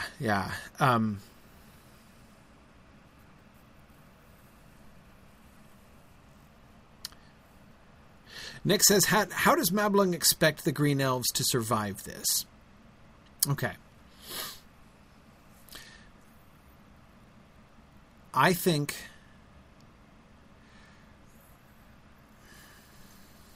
Again, working out the tactics in ways which we don't necessarily need to spell it. We don't need to have a schematic map on screen or something. But if I'm Mablung, here's what I'm thinking. I'm thinking Mablung has encountered the orcs. He knows that they're steel-clad, right? He arrives among the Green Elves and says, hey, I'm here to lead you into battle. And he looks around and he sees that nobody has any real armor, and they have very little even in the way of metal weapons. And he's like, okay, right? He's going to be enough of a battle commander to realize they're going to be serious underdogs. So Mablung's plan A is not going to be, let's lead a frontal charge, into the orcs. I think that what his plan would be to engage. Okay, again, if I'm Mablung, this is what I'm thinking. Lay ambushes, draw the orcs into establish a defensive position behind the lines, right? Emon Arab, right? So he'd planned for Emon Arab all along. That would be his plan, right? What the Green Elves have is stealth and archery, right? So he would plan to sort of set ambushes and try to hit and run them, right? But his point would be, thinking big picture, his goal would be to draw the orcs towards Emon Arab, where the Green Elves could stand defensively through fortifications, right, at Mount Arab. Or at Emon Arab, same thing. So he's trying to draw the orcs to attack him so that Thingol from the other side could attack the orcs from the rear, right? Because he knows that Thingol's army is the one that has the chance to beat the orcs on the flat, right? But he'll give them the best chance that they can have if the orcs are chasing the Green Elves, right? So he'll use the orcs to engage the Green Elves and to chase them down, and then ideally besiege, hopefully futilely besiege, the Green Elves on Emon Arab while Thingol comes up from the rear. But then this is where which is kind of like a reasonably good plan, I think, right? But the problem is Thingol doesn't get there as quickly as it looks like. I mean, notice, like, we can set up the Nirnaeth Arnodiad, right? Again, we have another one of those moments which we can use as a setup for later on, because again, this kind of pincer movement, this two elf kindreds planning to take the armies of Morgoth as between hammer and tongs. We're going to do this again, right?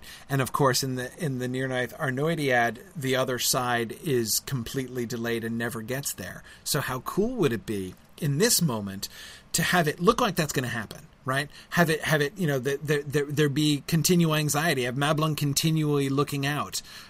Does anyone see them yet? Is Thingol coming yet? He's not here yet. What does this mean? Is he not coming? Has he been defeated? Have they been are we going to all be killed before he gets here? He was counting on their arriving earlier, and they haven't arrived yet. But then they do arrive, right? And although Denethor dies, and it's tragic, and there are many losses among the Green Elves, the day is still saved and the battle is still won, and Treebeard comes and helps and everything, and the thing, and so it ends sadly, but well, right? And then, of course, so it looks like we're setting up the same thing when we get to the Near-Ninth Arnoidiad, except that time it's just everything's gonna be horrible, right? And the disaster that it looks like might be coming here on the Eastern Front actually will come, right? In the Near-Ninth Arnoidiad. So I think that's I think that's how it should be played. Do we need to come up with a specific excuse, a specific reason why Thingol was delayed? Maybe we could, right? To have Mablung leading the desperate defense. Something. I mean, it could just be like Bulldog winning. Can anybody think of a good reason for Thingol's delay, other than just, again, like it not going as well as they had hoped at first, which is kind of hard to explain on screen. Hakan says they should expect the dwarves.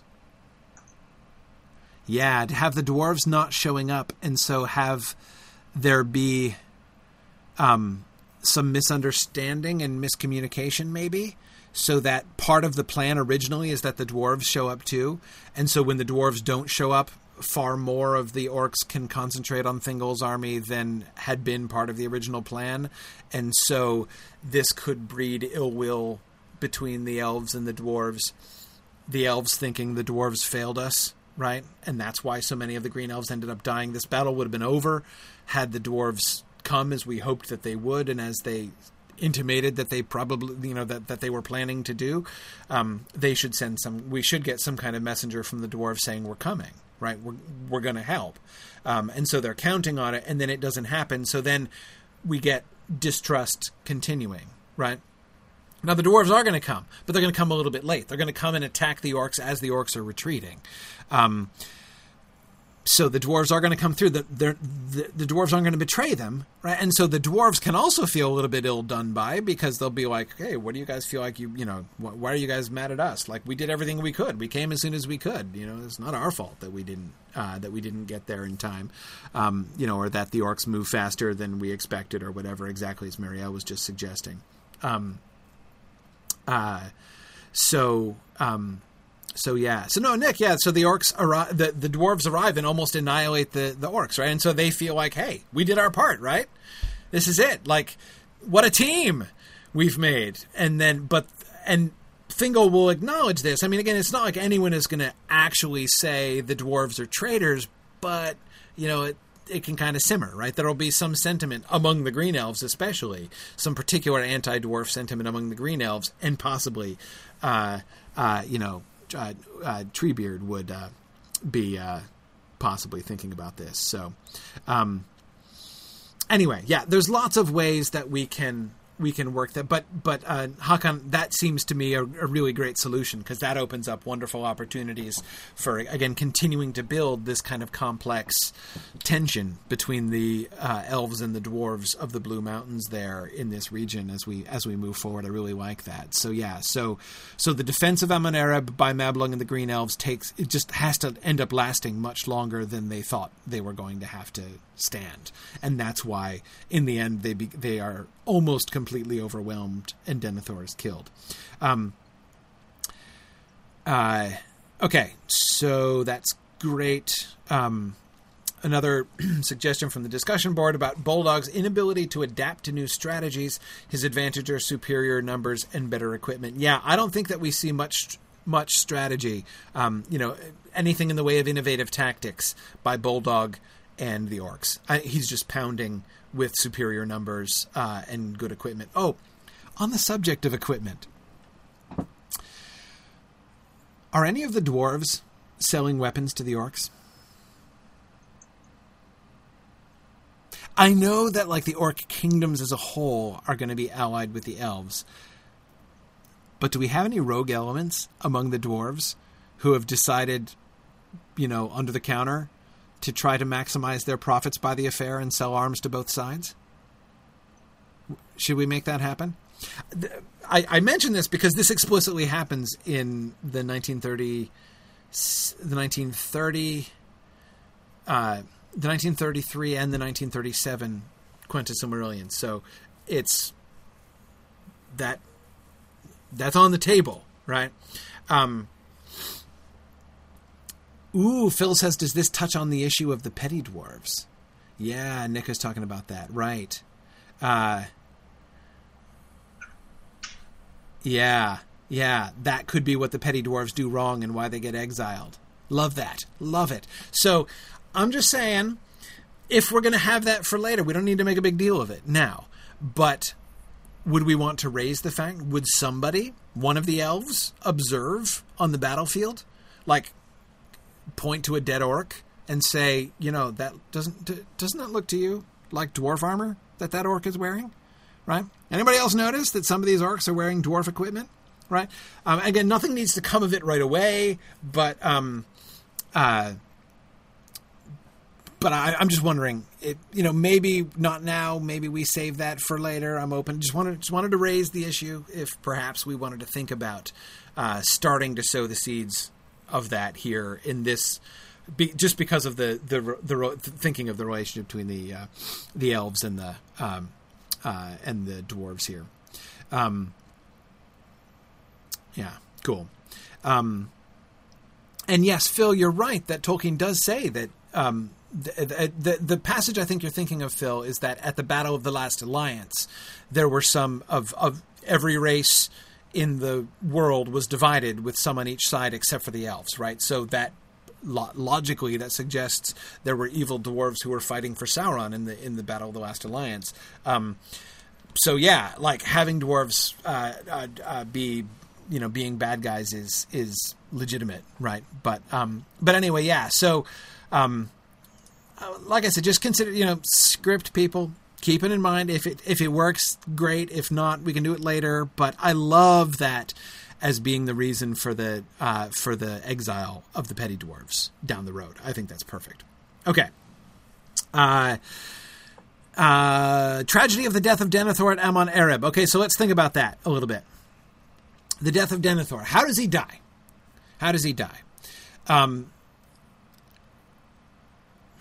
What kind of death do we want Denethor to die?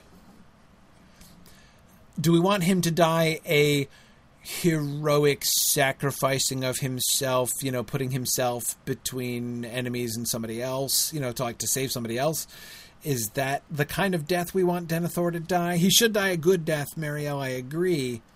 But again, anticlimactic. He should just take a stray arrow. that he could. Right? We could have one of those moments where, he says, I wouldn't want to go too far in the other direction. Though this kind of thing happens all the time. What was the name of that Union general? Reynolds, John Reynolds, who was killed in the very first skirmish before the Battle of Gettysburg, right? So that one of the issues of the Battle of Gettysburg was that Reynolds was dead and died in the first minutes of the first encounters at Gettysburg, and so was not there for the entire battle. Just shot on his horse from a distance, by a stray bullet.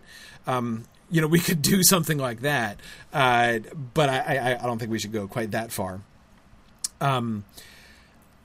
He could die a heroic death at Bulldog. Bulldog could be the one to kill him, which would certainly make sense. I'm kind of inclined. We're going to have so many self-sacrificial heroic deaths throughout the course of this story and series. Now, of course, there's nothing wrong with that. That's quintessential Tolkien. But I just kind of wonder if maybe we can do something different here. Yeah, exactly. We could make him just swarmed under. That kind of fits the description, right? David Atlee is saying we could give him the death that Éomer was kind of looking for at the Battle of Pelennor Fields, right? A last stand on a hill with his personal guards surrounding him and, just overwhelmed and all of them slaughtered by superior numbers.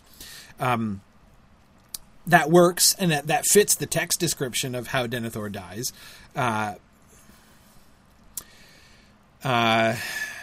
Hakan has a novel suggestion that he could die fairly early on in the battle, and that could be one of the early turning points that causes great dismay among the Green Elves. Like, he doesn't have to be a climactic death in the sense of he dies near the end, right?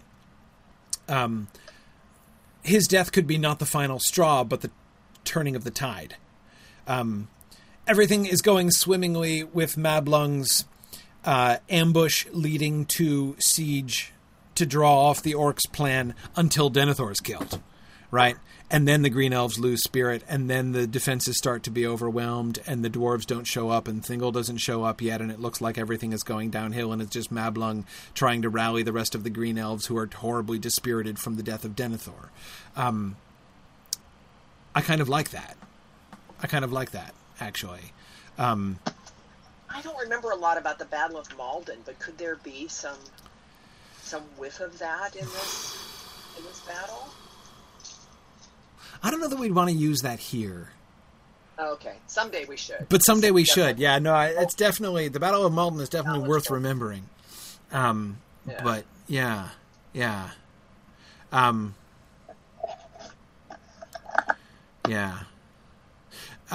Mike Hochstadt, of course, points out that in having Denethor die near the beginning of the battle rather than towards the end, at the very end of the battle, we're also kind of previewing Feanor dying early too.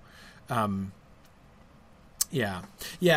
I was thinking of the same thing. We should save the Battle of Malden parallels for a Mannish battle rather than an Elvish battle. That's kind of what I had in my head too. Now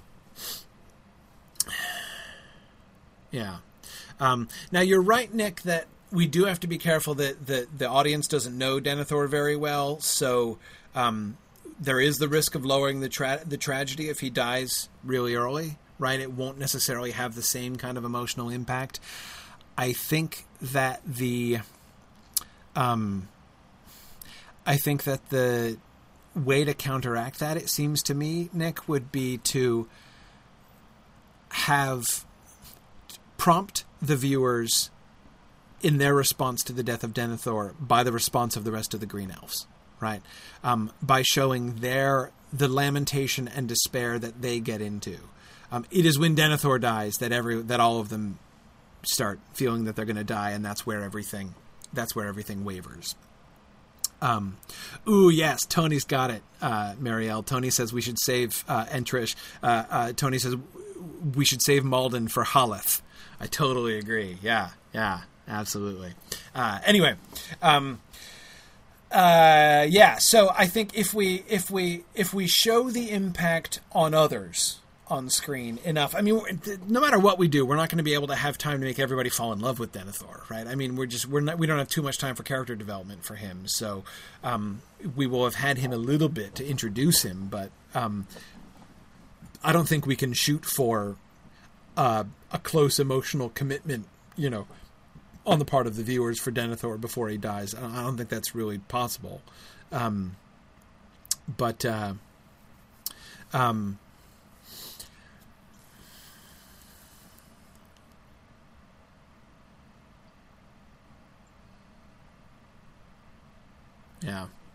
Man,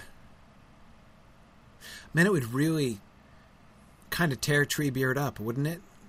To be thinking about how he arrived too late to save... Denethor was already dead and had been dead for a while when he shows up. That's sad. That's sad. I like it. That's good.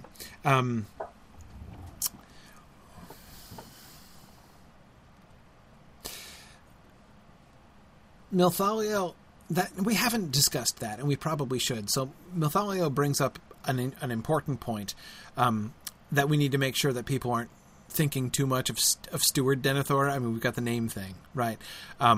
Obviously, no one's going to be identifying him exactly. I mean, it's not going to be. We're not going to have to explain that he's a different character, but we have to be aware of the association, right? I mean, we have to be aware. We have to be very consciously managing the fact that the viewers, when they hear his name, are all going to be picturing Steward Denethor, right? And everyone's going to have this image of, Denethor on fire jumping off the prow of Minas Tirith. So we need to keep that in mind and make sure that we're kind of actively combating that.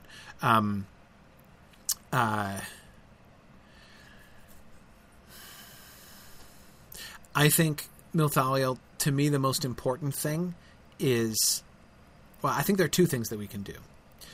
David, that's the first thing I was thinking, is David was just suggesting we make Denethor a wise leader, right? So the thing that we have to resist the temptation to do, I think, is to make Denethor yield to the counsels of despair at all, right? He shouldn't.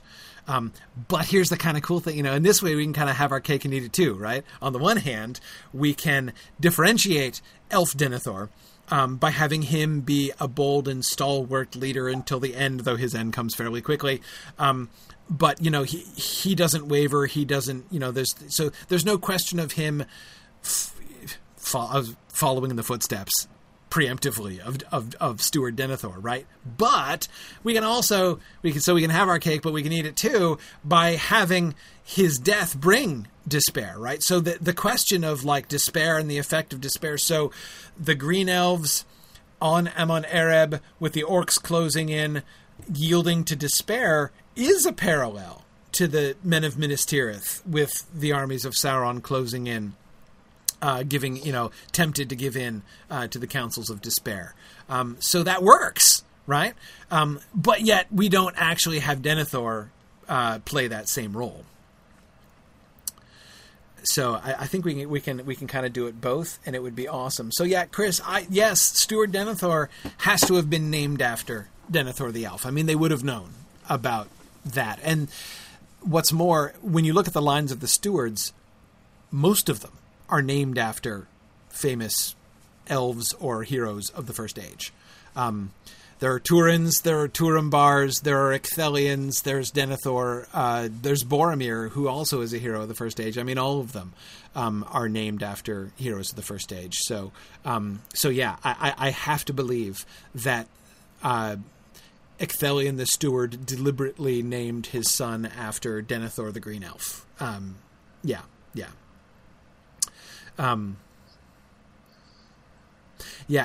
Milthaliel, I agree. It does make Denethor the Second, Denethor the Steward giving in to despair more ironic and sad. Yeah, exactly. See, we are all about the long game on the Silm Film Project, right? We are all about setting up awesome moments that won't happen for 15 years by the choices that we make in these current episodes. Absolutely. Yep. That's the plan.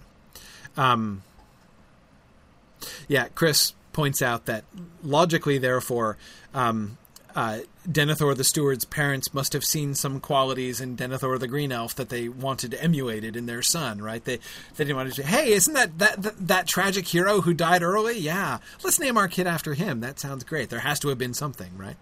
Yeah, exactly. Cool. Yeah, Nick says, I hope we can remember all these awesome moments that we set up when we get there. True that. But again, that's why we're all raising the next generation, right? That hopefully they will be studying the ancient archives of these early seasons well, so that when the time comes for them to write the later seasons, they will hold all of these things. They will treasure all these things in their memories. Okay. Final point about the first battle. That we should introduce Cyros as a green elf who survives and goes to Doriath after. The question, should we do that? We have to, don't we? So, just for those of you who don't remember, Cyros is the elf of Doriath in Thingol's court, whom Turin hucks a drinking vessel at and breaks his mouth, and then later kills. Here's the challenge with Cyros, is that we know two things about Cyros. Well, I mean, I guess more if you include that he was a trusted advisor of the king and whatever. But the two essential elements of Cyros is that he is a Nandor, right? So he is a green elf. It's good that that you guys remember to bring him up here. The second problem, though, is his character. Now, Mariel is asking, how much of a jerk do we make him now? That's a good question, right? We don't have to make him a jerk now. He could become a jerk later on. He could be the annoying one at the battle, right? I mean, he could be like the guy who leads people in despair. You know, he could be the voice of the despair of the Green Elves, right? He could be the one who's complaining and saying, we're all going to die, we're all going to die. That could totally be his role. If we're going to have the Green Elves in despair, we're going to kind of want somebody to do that, aren't we? Aren't we going to want one of them to speak up and say, oh my gosh, we're all going to die, we're all going to die? So we could make that be Saeros. But here's my problem. So my problem is not like that there's any challenge necessarily in establishing him as like a dubious character. The problem is, for me, and Nick also points out that it's also handy to have another named green elf. With Denethor dead, we have nobody left but like faceless green elf extras, right? So having somebody else there that we can give a name to and who can be a significant figure is useful. But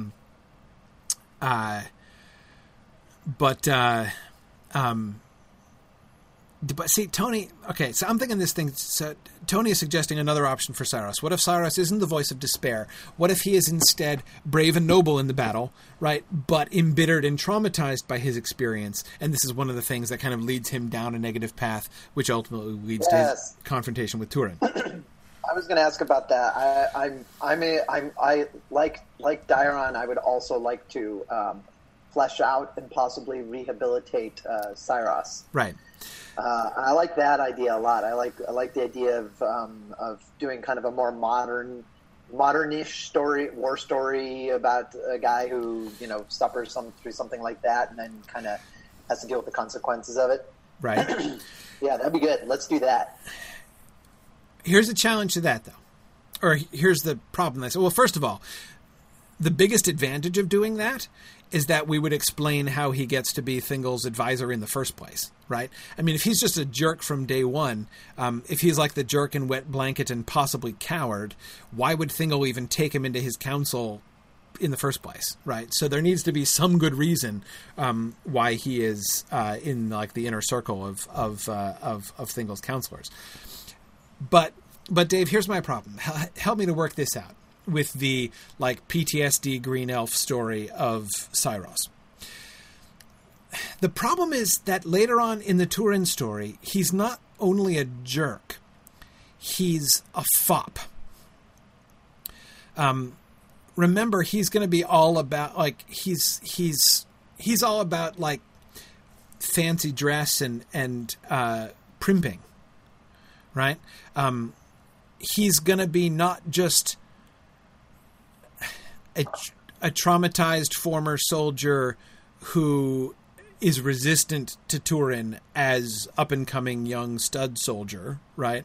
Right. He's going to be scornful and disdainful at Turin because Turin doesn't comb his hair, right? He looks down on Turin because he wears ragged clothing. He's a fop. He's an aesthete. Can we just get rid of that? No, because then we would lose the wonderful lines about the women of Dor-lómin running like deer, clad only in their hair, and the way that plays in with like we have to have that. Like we have to have the way that those comments work with his anxiety about his mother, and because see, this is part of the problem, right? This is why I'm having a hard time reconciling it, Dave, because at the end of the day, the story with Saeros and Turin, which I think is such a useful story in that moment, Doriath has been sheltered for a long time at that point.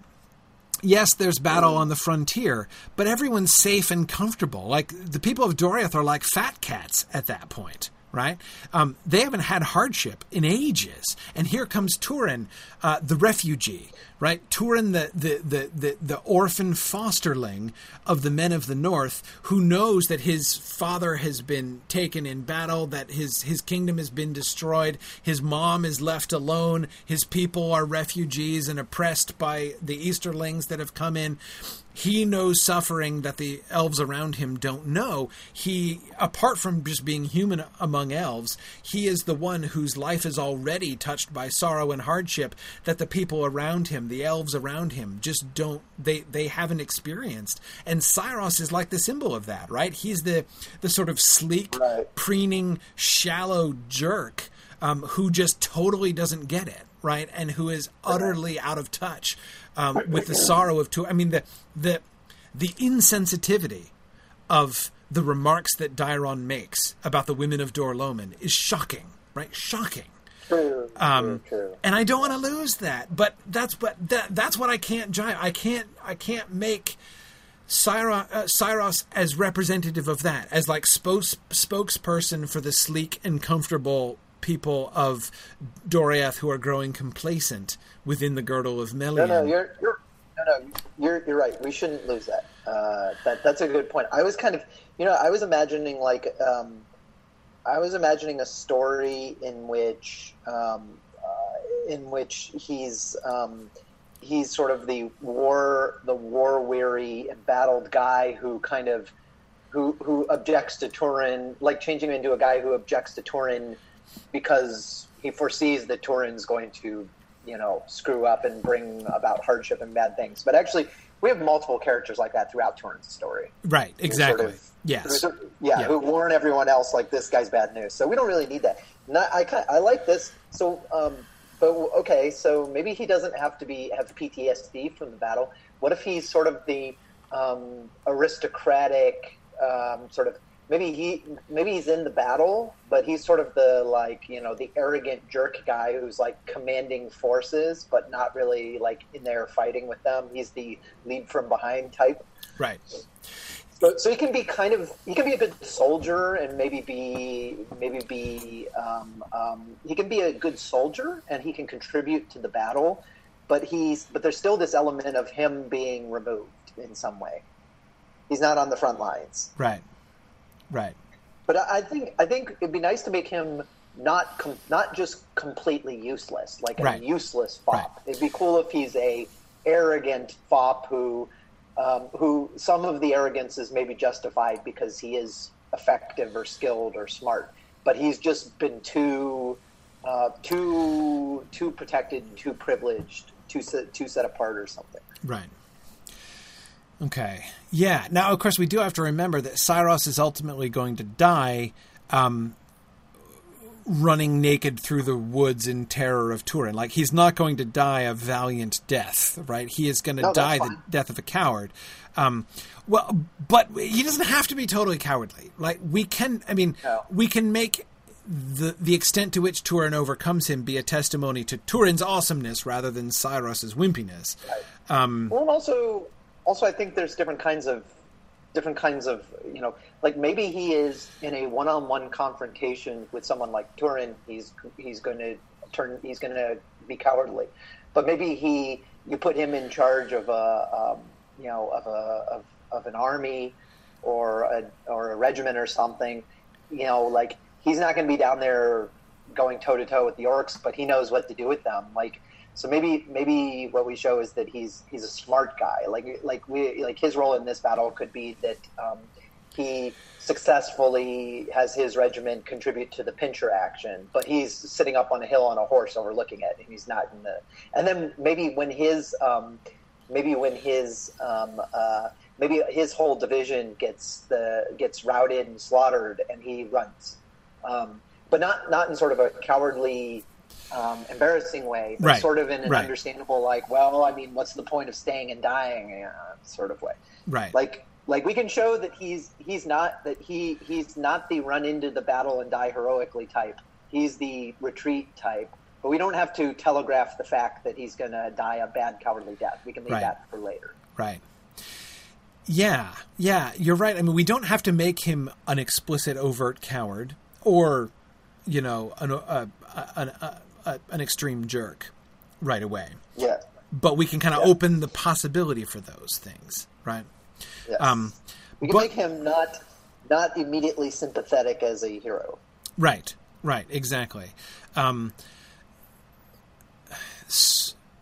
Yes. So people are entertaining doubts, but it's not clear whether they're deserved or not.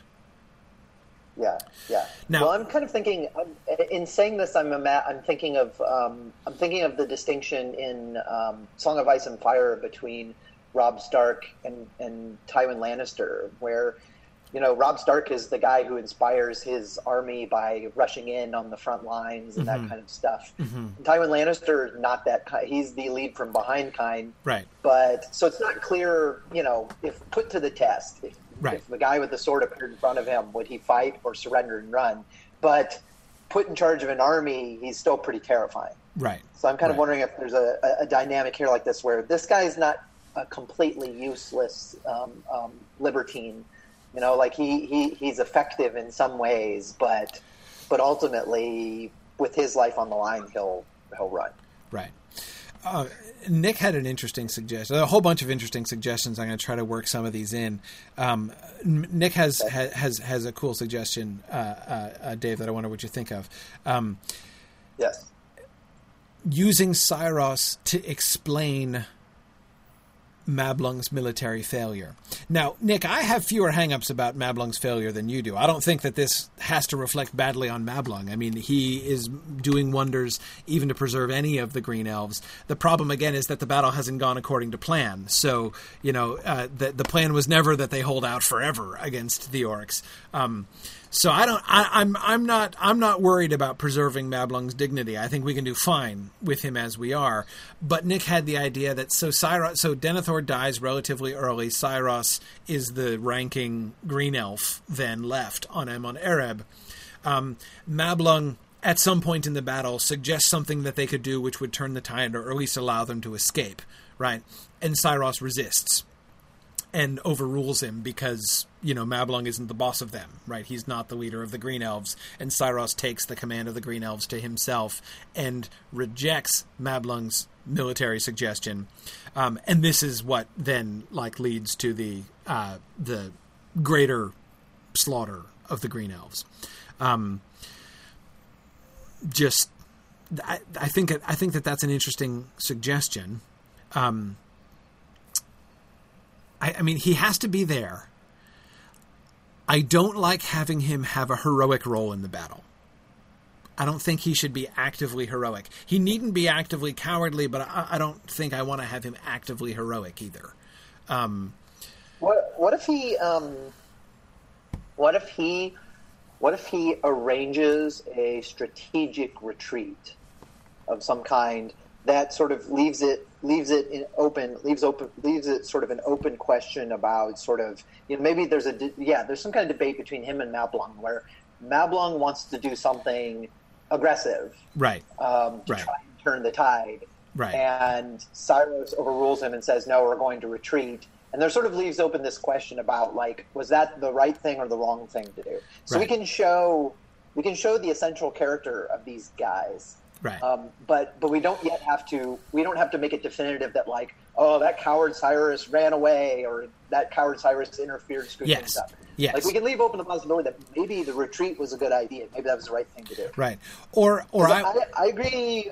Yeah. I don't think we want him to be too heroic, but I don't know. I don't want him to just be from day one. It's there's that coward Syros back at it again, running away again. Right, right. No, I agree. And like I said, we still do have to explain how he's not, why he has the position he has in Thingol's court. So, I mean, he has to have, now, just as essentially the presumptive heir of Denethor, though, of course, he's not, as Hakon points out, he's not going to be, the Green Elves don't take a leader after Denethor. So he can also feel kind of slighted by that, right? He assumes that he's going to take Denethor's position after Denethor dies.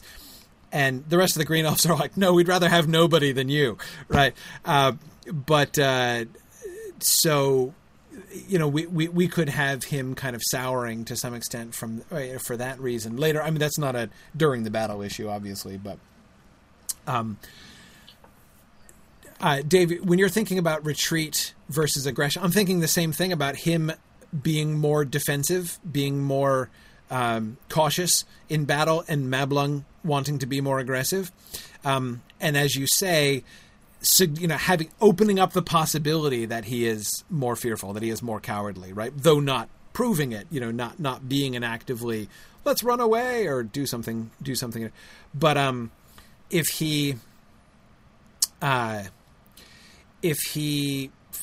but what I'm thinking is, clearly Mablung suggesting an act of aggression, like actually attacking the orcs. It's hard to see tactically how that could work. I mean, just giving the armaments and everything. But what I am imagining, what if after Denethor's death and the Green Elves are dispirited and the orcs are closing in on Emma and Ereb and there's no sign of Thingol in the distance, what if Mablung says, we need to break out? Right, if we get surrounded here and there's no sign of Thingol yet, and now Denethor's dead, and he can see that the troops are flagging, his thought is, let's attack over on this side and break out, right, and try to escape, because I'm afraid, the way that this is turning, I'm afraid this is going to become a death trap now. We were expecting both the dwarves and Thingol to be attacking, and neither of them are here. We can't fight this whole army by ourselves. This is not going to end well if we stay here on this hill as we originally planned. Let's change the plan and attack. And Cyros says, no, let's not attack. Like, basically, he's sort of... The cautious thing to do is to stay behind their fortifications, right? Him being like, no, we'll be safer here. If we attack, we'll get slaughtered. So that would still enable the same kind of dynamic you're talking about, Dave. Yeah. Nick was just thinking the same thing, holding their position against, instead of launching a sortie, as Mablung would be suggesting. Yeah. Yes. Right, exactly, Marie. It's cautious because he's not obviously wrong. Right, exactly. He's not being explicitly cowardly. Yes. And then having him in the battle, I would be okay with having him in the battle be a more of a lead from behind kind of guy, right? We don't have to make a big deal of it, but we could not have him ever be on the... So, Mablung is going to be the one who's going to be showing up, like, totally covered in orc blood regularly, right? And Cyros's person can be kept looking excellent, right? He would be unstained by orc blood in the same way that Mablung is. Again, not that he's being a coward, not that he's running away, but he's leading from behind.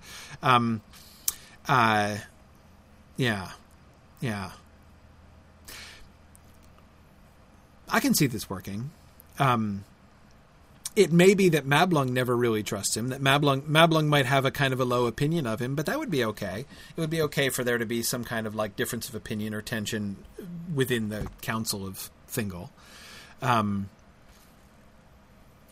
Yeah. Okay. Yeah. All right. I think that works. I like that, but we certainly have to have him. I mean, I think that we need a green elf, and we need to introduce Cyros anyway. So I think that this works. All right, let's keep going. We don't have much show. This is, I mean, I don't regret spending lots of time on the battle because that's. So here's a suggestion by Hakon of how it could work. So let's kind of read through this and see how this fits in with some of the things we've been talking about. Thingol sends a messenger to the dwarves. Yes, okay, we need the dwarves coming in. He sends Mablung and a group of Sindar warriors to aid the Green Elves. Absolutely, okay. And we want Tevildo to be spotting them leaving Menegroth. Okay, all right. The messenger to the dwarves passes through eastern Beleriand. Right, the orcs are spread out. Oh, you want them to be killed. No, I don't want the dwarves not to get the message. I want the dwarves to get the message, and I want them to send a message back. I want the elves to be expecting the dwarves to come. And I want the dwarves to think that they have fulfilled their part of the bargain. But I want the elves to be feeling like the dwarves took their sweet time, and it's kind of partially their fault that, Denethor and so many of the green elves died. And I want the dwarves thinking that those darn elves are hard to please, and they did what they said they would do, and the elves are still not satisfied. So that's kind of this is. So I don't want there to be that tragic a miscommunication from the beginning. I think the message should get through and be returned. Yeah. because I think the anticipation should be bigger there. Okay, so yes, Mablung comes and he advises Denethor, right? We're talking about that. Thingol is going to attack the Eastern Host. Yes, but again, this can happen off screen. I think the drama of this works better if we stick with Mablung, Denethor, and Cyros through the entire battle sequence. And they can talk about what they know and what they expect to be happening and what they're waiting to happen and what they hope these things mean. But we don't really show them. We don't really know. Okay. All right. Okay, let's see. So, right, Denethor arrives at the battlefield, right? Okay. Now, so yeah, and here I think this should be strategic. Mablung should have the plan. I outlined the tactics that I think that Mablung and Denethor should be following. We talked about that already. That's good. And then Thingol and the Ents arrive to Emon-Ereb, not together, right? So the first thing that happens is the Ents arrive and prevent Emon-Ereb from being completely overrun, and soon after... And so we can even have a moment where it looks like Treebeard has arrived just in time to die with the rest of them, right? That they make a change, like they prevent the orcs from overwhelming the top of the hill, but it still doesn't look like a long-term winning proposition, right? Until then, at that point. So the real catastrophe is the arrival of Thingol. And then he arrives and Bulldog escapes. Do we kill any Ents? Marielle asks. Sure. Yeah. Yes. Somebody We're involving them in the battle. Yeah, somebody suggested earlier that Bulldog should totally kill an Ent. I agree. We want to show that Bulldog is serious business. Having Bulldog take down an Ent, I think, would be good. Bulldog should not get stepped on. Yeah. Out of curiosity, Corey, what's your feelings about the way the Ent fighting in Two Towers in the Jackson film? What did you think about the way that was portrayed visually? Their actual attack in Isengard is not bad. I mean, certainly. I kind of think sometimes when the orcs are like pulling an Ent over or setting it on fire, it looks a little hokey. But I don't really know how else you would show that. Yeah. I mean, Merry and Pippin are very emphatic in their description about how one-sided a one-on-one fight between an Ent and anybody is, right? So the idea, the image of the Ents just swatting orcs and throwing them around and stuff, that seems inescapable, right? So yeah, I think that works, but Bulldog is not a normal orc, right? He should be far larger. And showing him he doesn't have to physically, I mean, he doesn't like win an arm wrestling competition with an Ent, but showing him, he should have an enormous axe, and showing him like lopping off the limb of an orc and then taking it down, and having the Ent then being, or did I say orc? Ent I meant, and then having the Ent being swarmed over by other orcs should be a thing. Yeah. Would they even use fire? I don't think they do. I don't think the orcs would have fire necessarily. Would they be burning the hillside to burn the elves out? I don't think so, because I think that Emon-Ereb is going to be too rocky for that, probably. I think we want, as Milthalio is pointing out, I think we want I think we want more foreshadowing about Ents and axes, right? In order for the significance of Treebeard to say a dwarf and an axe bearer, right? It would be good to show at least one Ent being taken down by axes, right? Yeah. I mean, it seems like with Ents, you never manage to take one down with like a concerted effort, like a dedicated, like, you know, let's attack this end. It seems like it tends to be a cumulative damage where, like, as they're, you know, mowing down a few dozen or 100 orcs, that eventually they get enough axes and burns and arrows that they get hobbled a little bit, and then somebody gets a lucky shot in. Yeah. Yep. Maybe Bulldog pounces on a straggler who's been in the thick of things and has taken a lot of damage. Right. He could just come up from behind and you know, fell an ent. You know. Yeah. I mean, it could be fairly gruesome. He could like split it instead of like chopping it. He could split it with his axe so that we see it actually split. Yeah. Yeah, sure. No, lots of possibilities there. Ooh, Marielle, great question. Do the Entwives come too, or just Ents? Do we have Entwives in the battle? Are they traveling together and they both show up? Good question. The Ents are the wandery ones. What do we do with the Entwives? When last we saw the Entwives, didn't we have them setting up agriculture? Weren't we planting groves and stuff in Osirian? Isn't that where they were? Yeah, I think so. Yeah, so I mean, they're there, but I think it should be just the Ents, because it should be the wandering Ents who come in. I would think that if the battle came, like if the orc horde came into Osirian and start, you know, were threatening to burn the fields and groves, that the Entwives would take action. Yeah. But Maria, seems unavoidable. It does. Well, so Maria, I don't think that all of the Green Elves are on Amon Arab. I mean, we don't have, you know, this is a Green Elf army that has been rallied by Denethor with Mablung, right? It's the Green Elves' response to the call of Thingol to battle and to defend their homeland.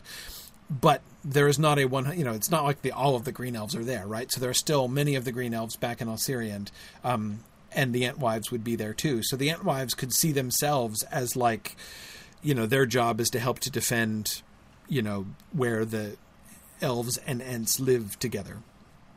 Yeah, Mario, we'll keep this in mind. At some point, you're right, we do need to have an Entwife in battle someday. We do need to show an Entwife kicking butt in battle at some point. Like an Entwife smackdown should occur at some point. I agree. I'm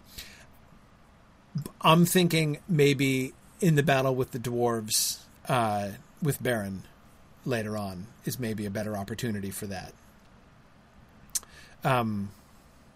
Yeah. Yep. Okay. I think that'll work. All right, cool. So let's, before we totally run out of time, let's talk about the other subplot of this episode. The setting off onto the Helcaraxa. So Fingolfin's decision to head north was made last time. Now, this is okay because we already talked about this a lot last time. We set the stage for this. The question is, how do I was arguing passionately last time for differentiating between the choice not to turn back to Valinor and the choice to cross the Helcaraxa, because they were not yet at the Helcaraxa and didn't really know what it meant and what it might cost, right?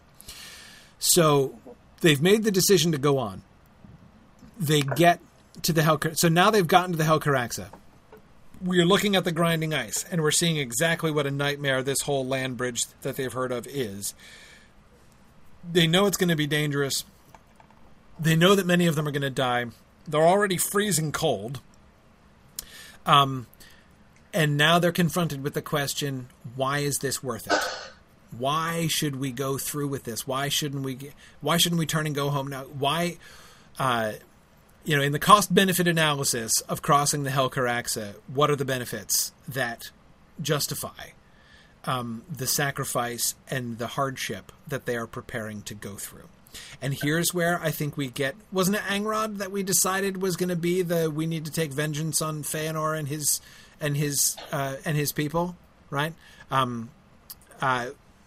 I think it was Angrod that we agreed. So he should make his speech here, that he is determined to go because he is not going to let anything stand between him and Feanor's people. We want, and there should be some general agreement with that. Because remember, we're going to want to set up at the very end in episode 13, when the army of Fingolfin arrives and there are the Feanorians there down by the lake. This should look like a battle that's about to happen, right? So we need to have the folks like Angrod who are ready, they've been gunning for this for a while, right? So, yeah, I think that should be good. Now, Mariel also makes a really good point with which I agree, that Elenwe, the wife of Turgon, who dies in the crossing of the Helcaraxa, Elenwe should be one of the ones advocating going on. As Mariel says, I want her actively involved in the decision that kills her, rather than just being the victim of the decision of the men around her. I agree that we do want that.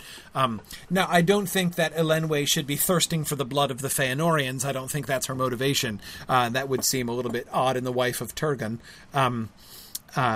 As we have established Turgon as the visionary, sort of pious one, right? So, Mariel suggests that Elenwe foresees that her family has a great destiny in Middle-earth, and so they should go forward. Yeah, Mariel, that's got to be one of the main arguments, right? One of the main arguments is it's not that crossing the Helcaraxa is shrewd, right? It's that crossing the Helcaraxa is necessary. It is our destiny to return to Middle-earth. That is the way that our path is laid, and if this is the path that we must tread in order to get there, then so be it. This is what we have to do. So that sense of necessity, that sense of doom, I think has to be one of the major reasons that they choose to go. Are there any other arguments, Dave, that you can think of that we should have people raise? The, we want to get back at Feanor reason, it is our destiny to return to Middle-earth and we must do so, whatsoever the cost. Anything else that should be raised? We don't want to return with our tails between our legs. Right. That's what led them. That's one of the main things that led them to go on the first time, right? Last episode. Is that still enough? See, that's the argument that I think is going to waver here. When you add it on to everything else, maybe? Right. Maybe. Yeah. Right. As Mariel points out, there will be some people who will say, look, we can't, what choice do we have? Right. It's like the devil or the deep blue sea here. We can't go home. We have been cast out. So yeah. Yeah. It does, when you actually do the thought experiment, though, it does sort of raise the question of why would anyone do this? Right. Well, exactly. Is there anything that's actually a good enough reason? Right. Exactly. And this is why this is why this is so interesting, right? Because many of the reasons that seemed like good enough reasons to set out from Valinor are going to fall flat here, right? Take, for instance, Galadriel's desire to establish realms under her own command, right? I mean, seriously, is establishing a realm under your own command worth this? Are you going to be faced with the Helcaraxa and be like, I don't know, man, but I really want that realm. I think it's totally worth it, right? That's not enough to make them cross the Helcaraxa. There has to be more. And that's what I think is so cool about this moment, is that it pushes past those more superficial reasons. Yeah, I'm kind of wondering, does this really boil down to the reason that the bulk of the Noldor go is because they're following somebody. So right. Somebody has to give them a speech that whips them up. And then the people that they're following, each of them has to have individual reasons that I think on the surface still don't sound like good enough reasons. And it has to be explained by that, basically each of these guys are just kind of a little crazy or obsessive. Right. Maybe there isn't actually a particularly good reason to do this, and that there's something a little worrisome and concerning that Galadriel or Fingolfin or whoever we want to make the driving force, the fact that they're so insistent on doing it maybe isn't necessarily a good thing. Or at least it's uncertain, right? Yeah, exactly. It's at least dubious. It's at least reasons that are available to be doubted by others, right? Right. Exactly. Right. Yes. There are things that maybe there's something in the abstract that seems noble, right, and admirable about, like, well, we're going to show everyone that we can't be defeated and we can conquer the Hellcrack. No, that's a very impressive thing to do. But that when weighed against the cost of all the people dying along the way, really calls into question whether these people have the best interests of these leaders have the best interest of the Noldor people, right, in mind. Like, yeah, I think it has to be very uncertain. And when I don't think there's going to be any reason we can give where just rationally explained people are going to look and say, "Oh, naturally we need to do this." Right, exactly. And I don't think we should try to do that. Yes. I agree. I mean, we want to make it. I don't think we want to make it look shady, and we don't want to make it look just bewildering. Like, why are these morons doing this? But to have there be, like, cause to doubt, because remember, those doubts are going to surface. We're going to have, this is one of the cool things that I like about dividing up the Helcaraxa over 3 episodes, essentially, right? Is that we're going to come back to the beginning of the next episode, and there's going to be some people who are like, okay, does anybody else have second thoughts about whether or not this was a good idea? Maybe we should still turn back, right? I mean, that's got to be happening. And so having some of these things come to the surface, I think that's worth it. Chris Graham has a really good summary here. He suggests that motivations include loyalty to their leaders who are going over to the Noldor and to others who are suffering, revenge, desire for revenge against Feanor and Morgoth as well, a feeling of shame about the events of the kinslaying.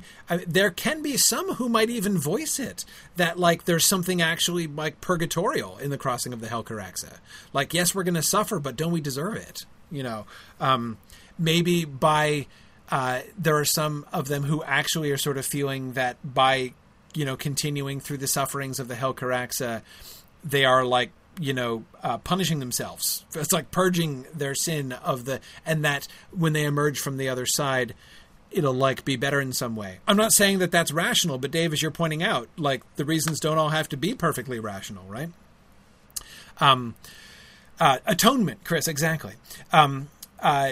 Many who've, and Chris also lists, hope and a desire for a better future for Middle-earth. Those who do have, and I agree with Marielle that Elenwe should be among these, who have a sort of a positive vision for what's going to happen, that they have a positive destiny to fulfill. They're meant to go to Middle-earth.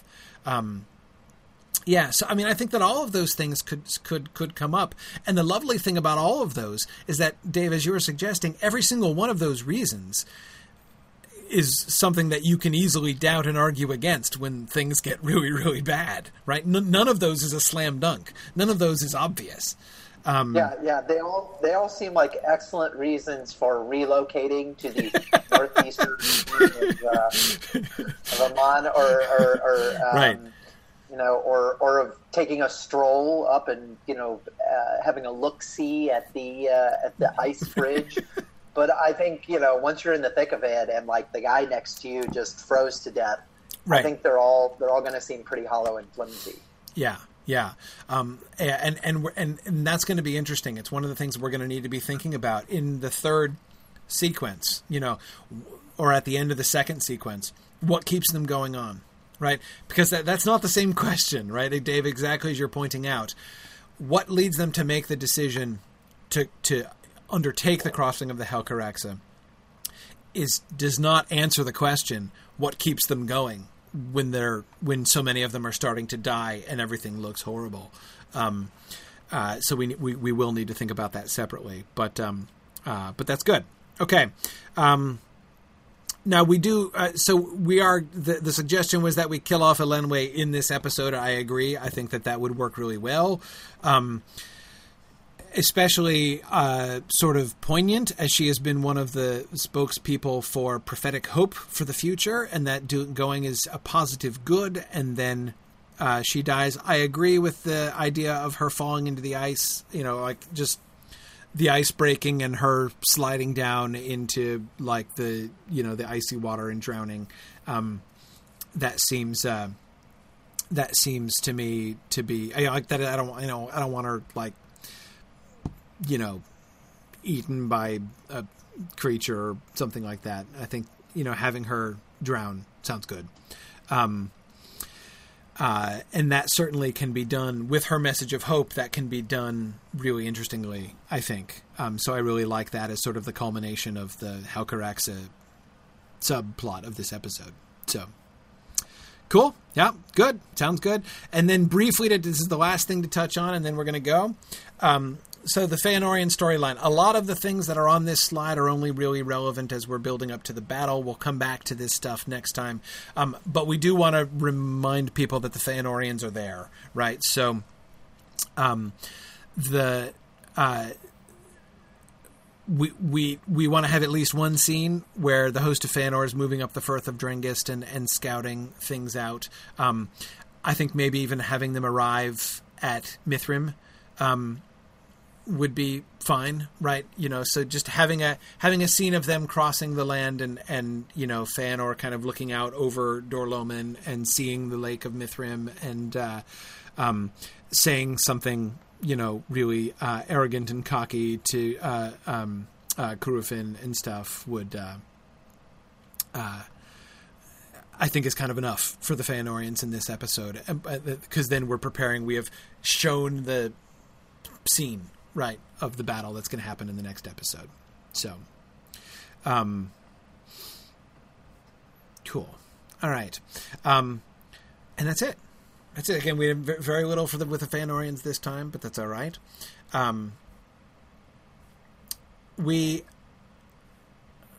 Dave, we forgot to do our discussion of Angrod. That's okay. Let's do it next time. When we come back to Feanor, next time, we'll do it then. We failed. We failed to. Yeah, there was a really interesting comment on our ideas of the burning alive of Angrod and the burning of the ships, which I really wanted to talk about and address. But like I said, we'll do that as a segue into going back to Feanor next time. That'll be fine. I think it was only our instinctive sense that it would have been a non sequitur in this episode that kept us from thinking of it. Yes. Yeah, you're right. We didn't forget. We didn't forget. It was totally strategic. Okay, cool. All right, so questions for next time. So remember, next time we're doing the battle with Feanor. So our next session is on Friday, February 9th. We're back to our regular 2-week schedule now. So February 9th, session 15, episode 10. Yeah, 10. This was 9. 10. Okay. So one question that I have as we're thinking about the battle, how do we distinguish the different sons of Feanor? It's time, right? We have some of them who are distinguished already, right? Maedhros, through his relationship with Fingon, we've already established that. Celegorm as the master of Huon, we've started with him, right? But we're going to want to make the surviving sons of Feanor into more distinguishable characters. We want them less of a throng, I'm thinking. Curufin we already started with, so we've gotten to be... But there are some characters, some of the sons of Feanor we've done nothing with at all, right? Like Caranthir, for instance. I don't think we've done a single thing with Caranthir yet. And, as we begin to prepare to, move into season 4, we're going to want to set some stuff up with them. And it seems to me this moment, right, when we're just with we're going to spend most of an episode just with the Feanorians is a really good opportunity for us to think about the different personalities of the 6 surviving sons of Feanor and the kinds of actions that they would take and how we would make those up. So I just want to challenge people to be thinking about that. How can we work the development of the sons of the characters of the sons of Feanor into this episode? Then second, how do we handle the Balrogs in battle? We are finally... This will be the first time... Is that true? Yes. This will be the first time we will have had the Balrogs in battle against elves, right? the Balrogs were involved in the battle with the Valar, at the end of season 1. But this is the first time that we have seen Balrogs in battle against incarnate races. And we have to decide how we're going to handle that. The big question, of course, is big Balrog versus little Balrog. Are we going to make the Balrogs the big, few and enormously powerful as they appear, when we meet the one in Moria and that kind of thing? Or are we going to go, as many of you know, in Tolkien's earlier work, there were Balrogs all over the place, and Turin single-handedly kills dozens of them in the fall of Gondolin, in the battle at Gondolin. So, or not Turin, Tuor. My apologies, misspeaking. Anyway, we need to talk about how we're going to do Balrogs. Are they going to be, is Balrog to elf in battle going to look like Ent to orc, right? I mean, are they going to be swatting the elves around in battle, or is it going to be more of an equal struggle? How many of them are there going to be in battle? How are we going to handle this? So I think we need to kind of figure out the Balrog question for next time. And then what exactly is happening in the south now? The dwarves are coming in and cleaning up. Where are we? Who is where? We just need to make sure, we've got a lot to clean up and keep track of, and I want to make sure that we are both keeping track of our players, right, in the south, but also focusing on Sauron and Sauron's role in moving his plans forward here, as things are coming apart up here in the north. There was talk of having Morgoth recall Sauron and his forces from the south to help against the Noldor in the north. How are we going to fit that in with the plans that we have for what Sauron is doing in the south and stuff? I want to make sure that we think all that stuff through thoroughly. So those are the things that I wanted to challenge you guys to think about for next time. Thanks, everybody, for all of your contributions and discussions. I think we made a lot of really excellent progress today. I'm pretty happy with the death of Denethor and the great slaughter of the Green Elves. I think we have some really great material here, which I'm pretty excited about. So thanks, everybody. Thanks, Dave. I know Trish had to step out. She had a work thing she had to go to, so she's not with us here anymore. But thanks, Dave, for discussion today. I'm very excited about. This is what's great about this whole endeavor. We get to dig into things like the first battle of Valerian. That's not really detailed in the text, and then we get to imagine what that would be like and come up with a really cool story. Yeah, really fun. Awesome. So thanks, everybody, and I'm going to switch over to my Grifflet stream now, but I will see you guys soon, and I'll say, as always, thanks for listening, and Godspeed.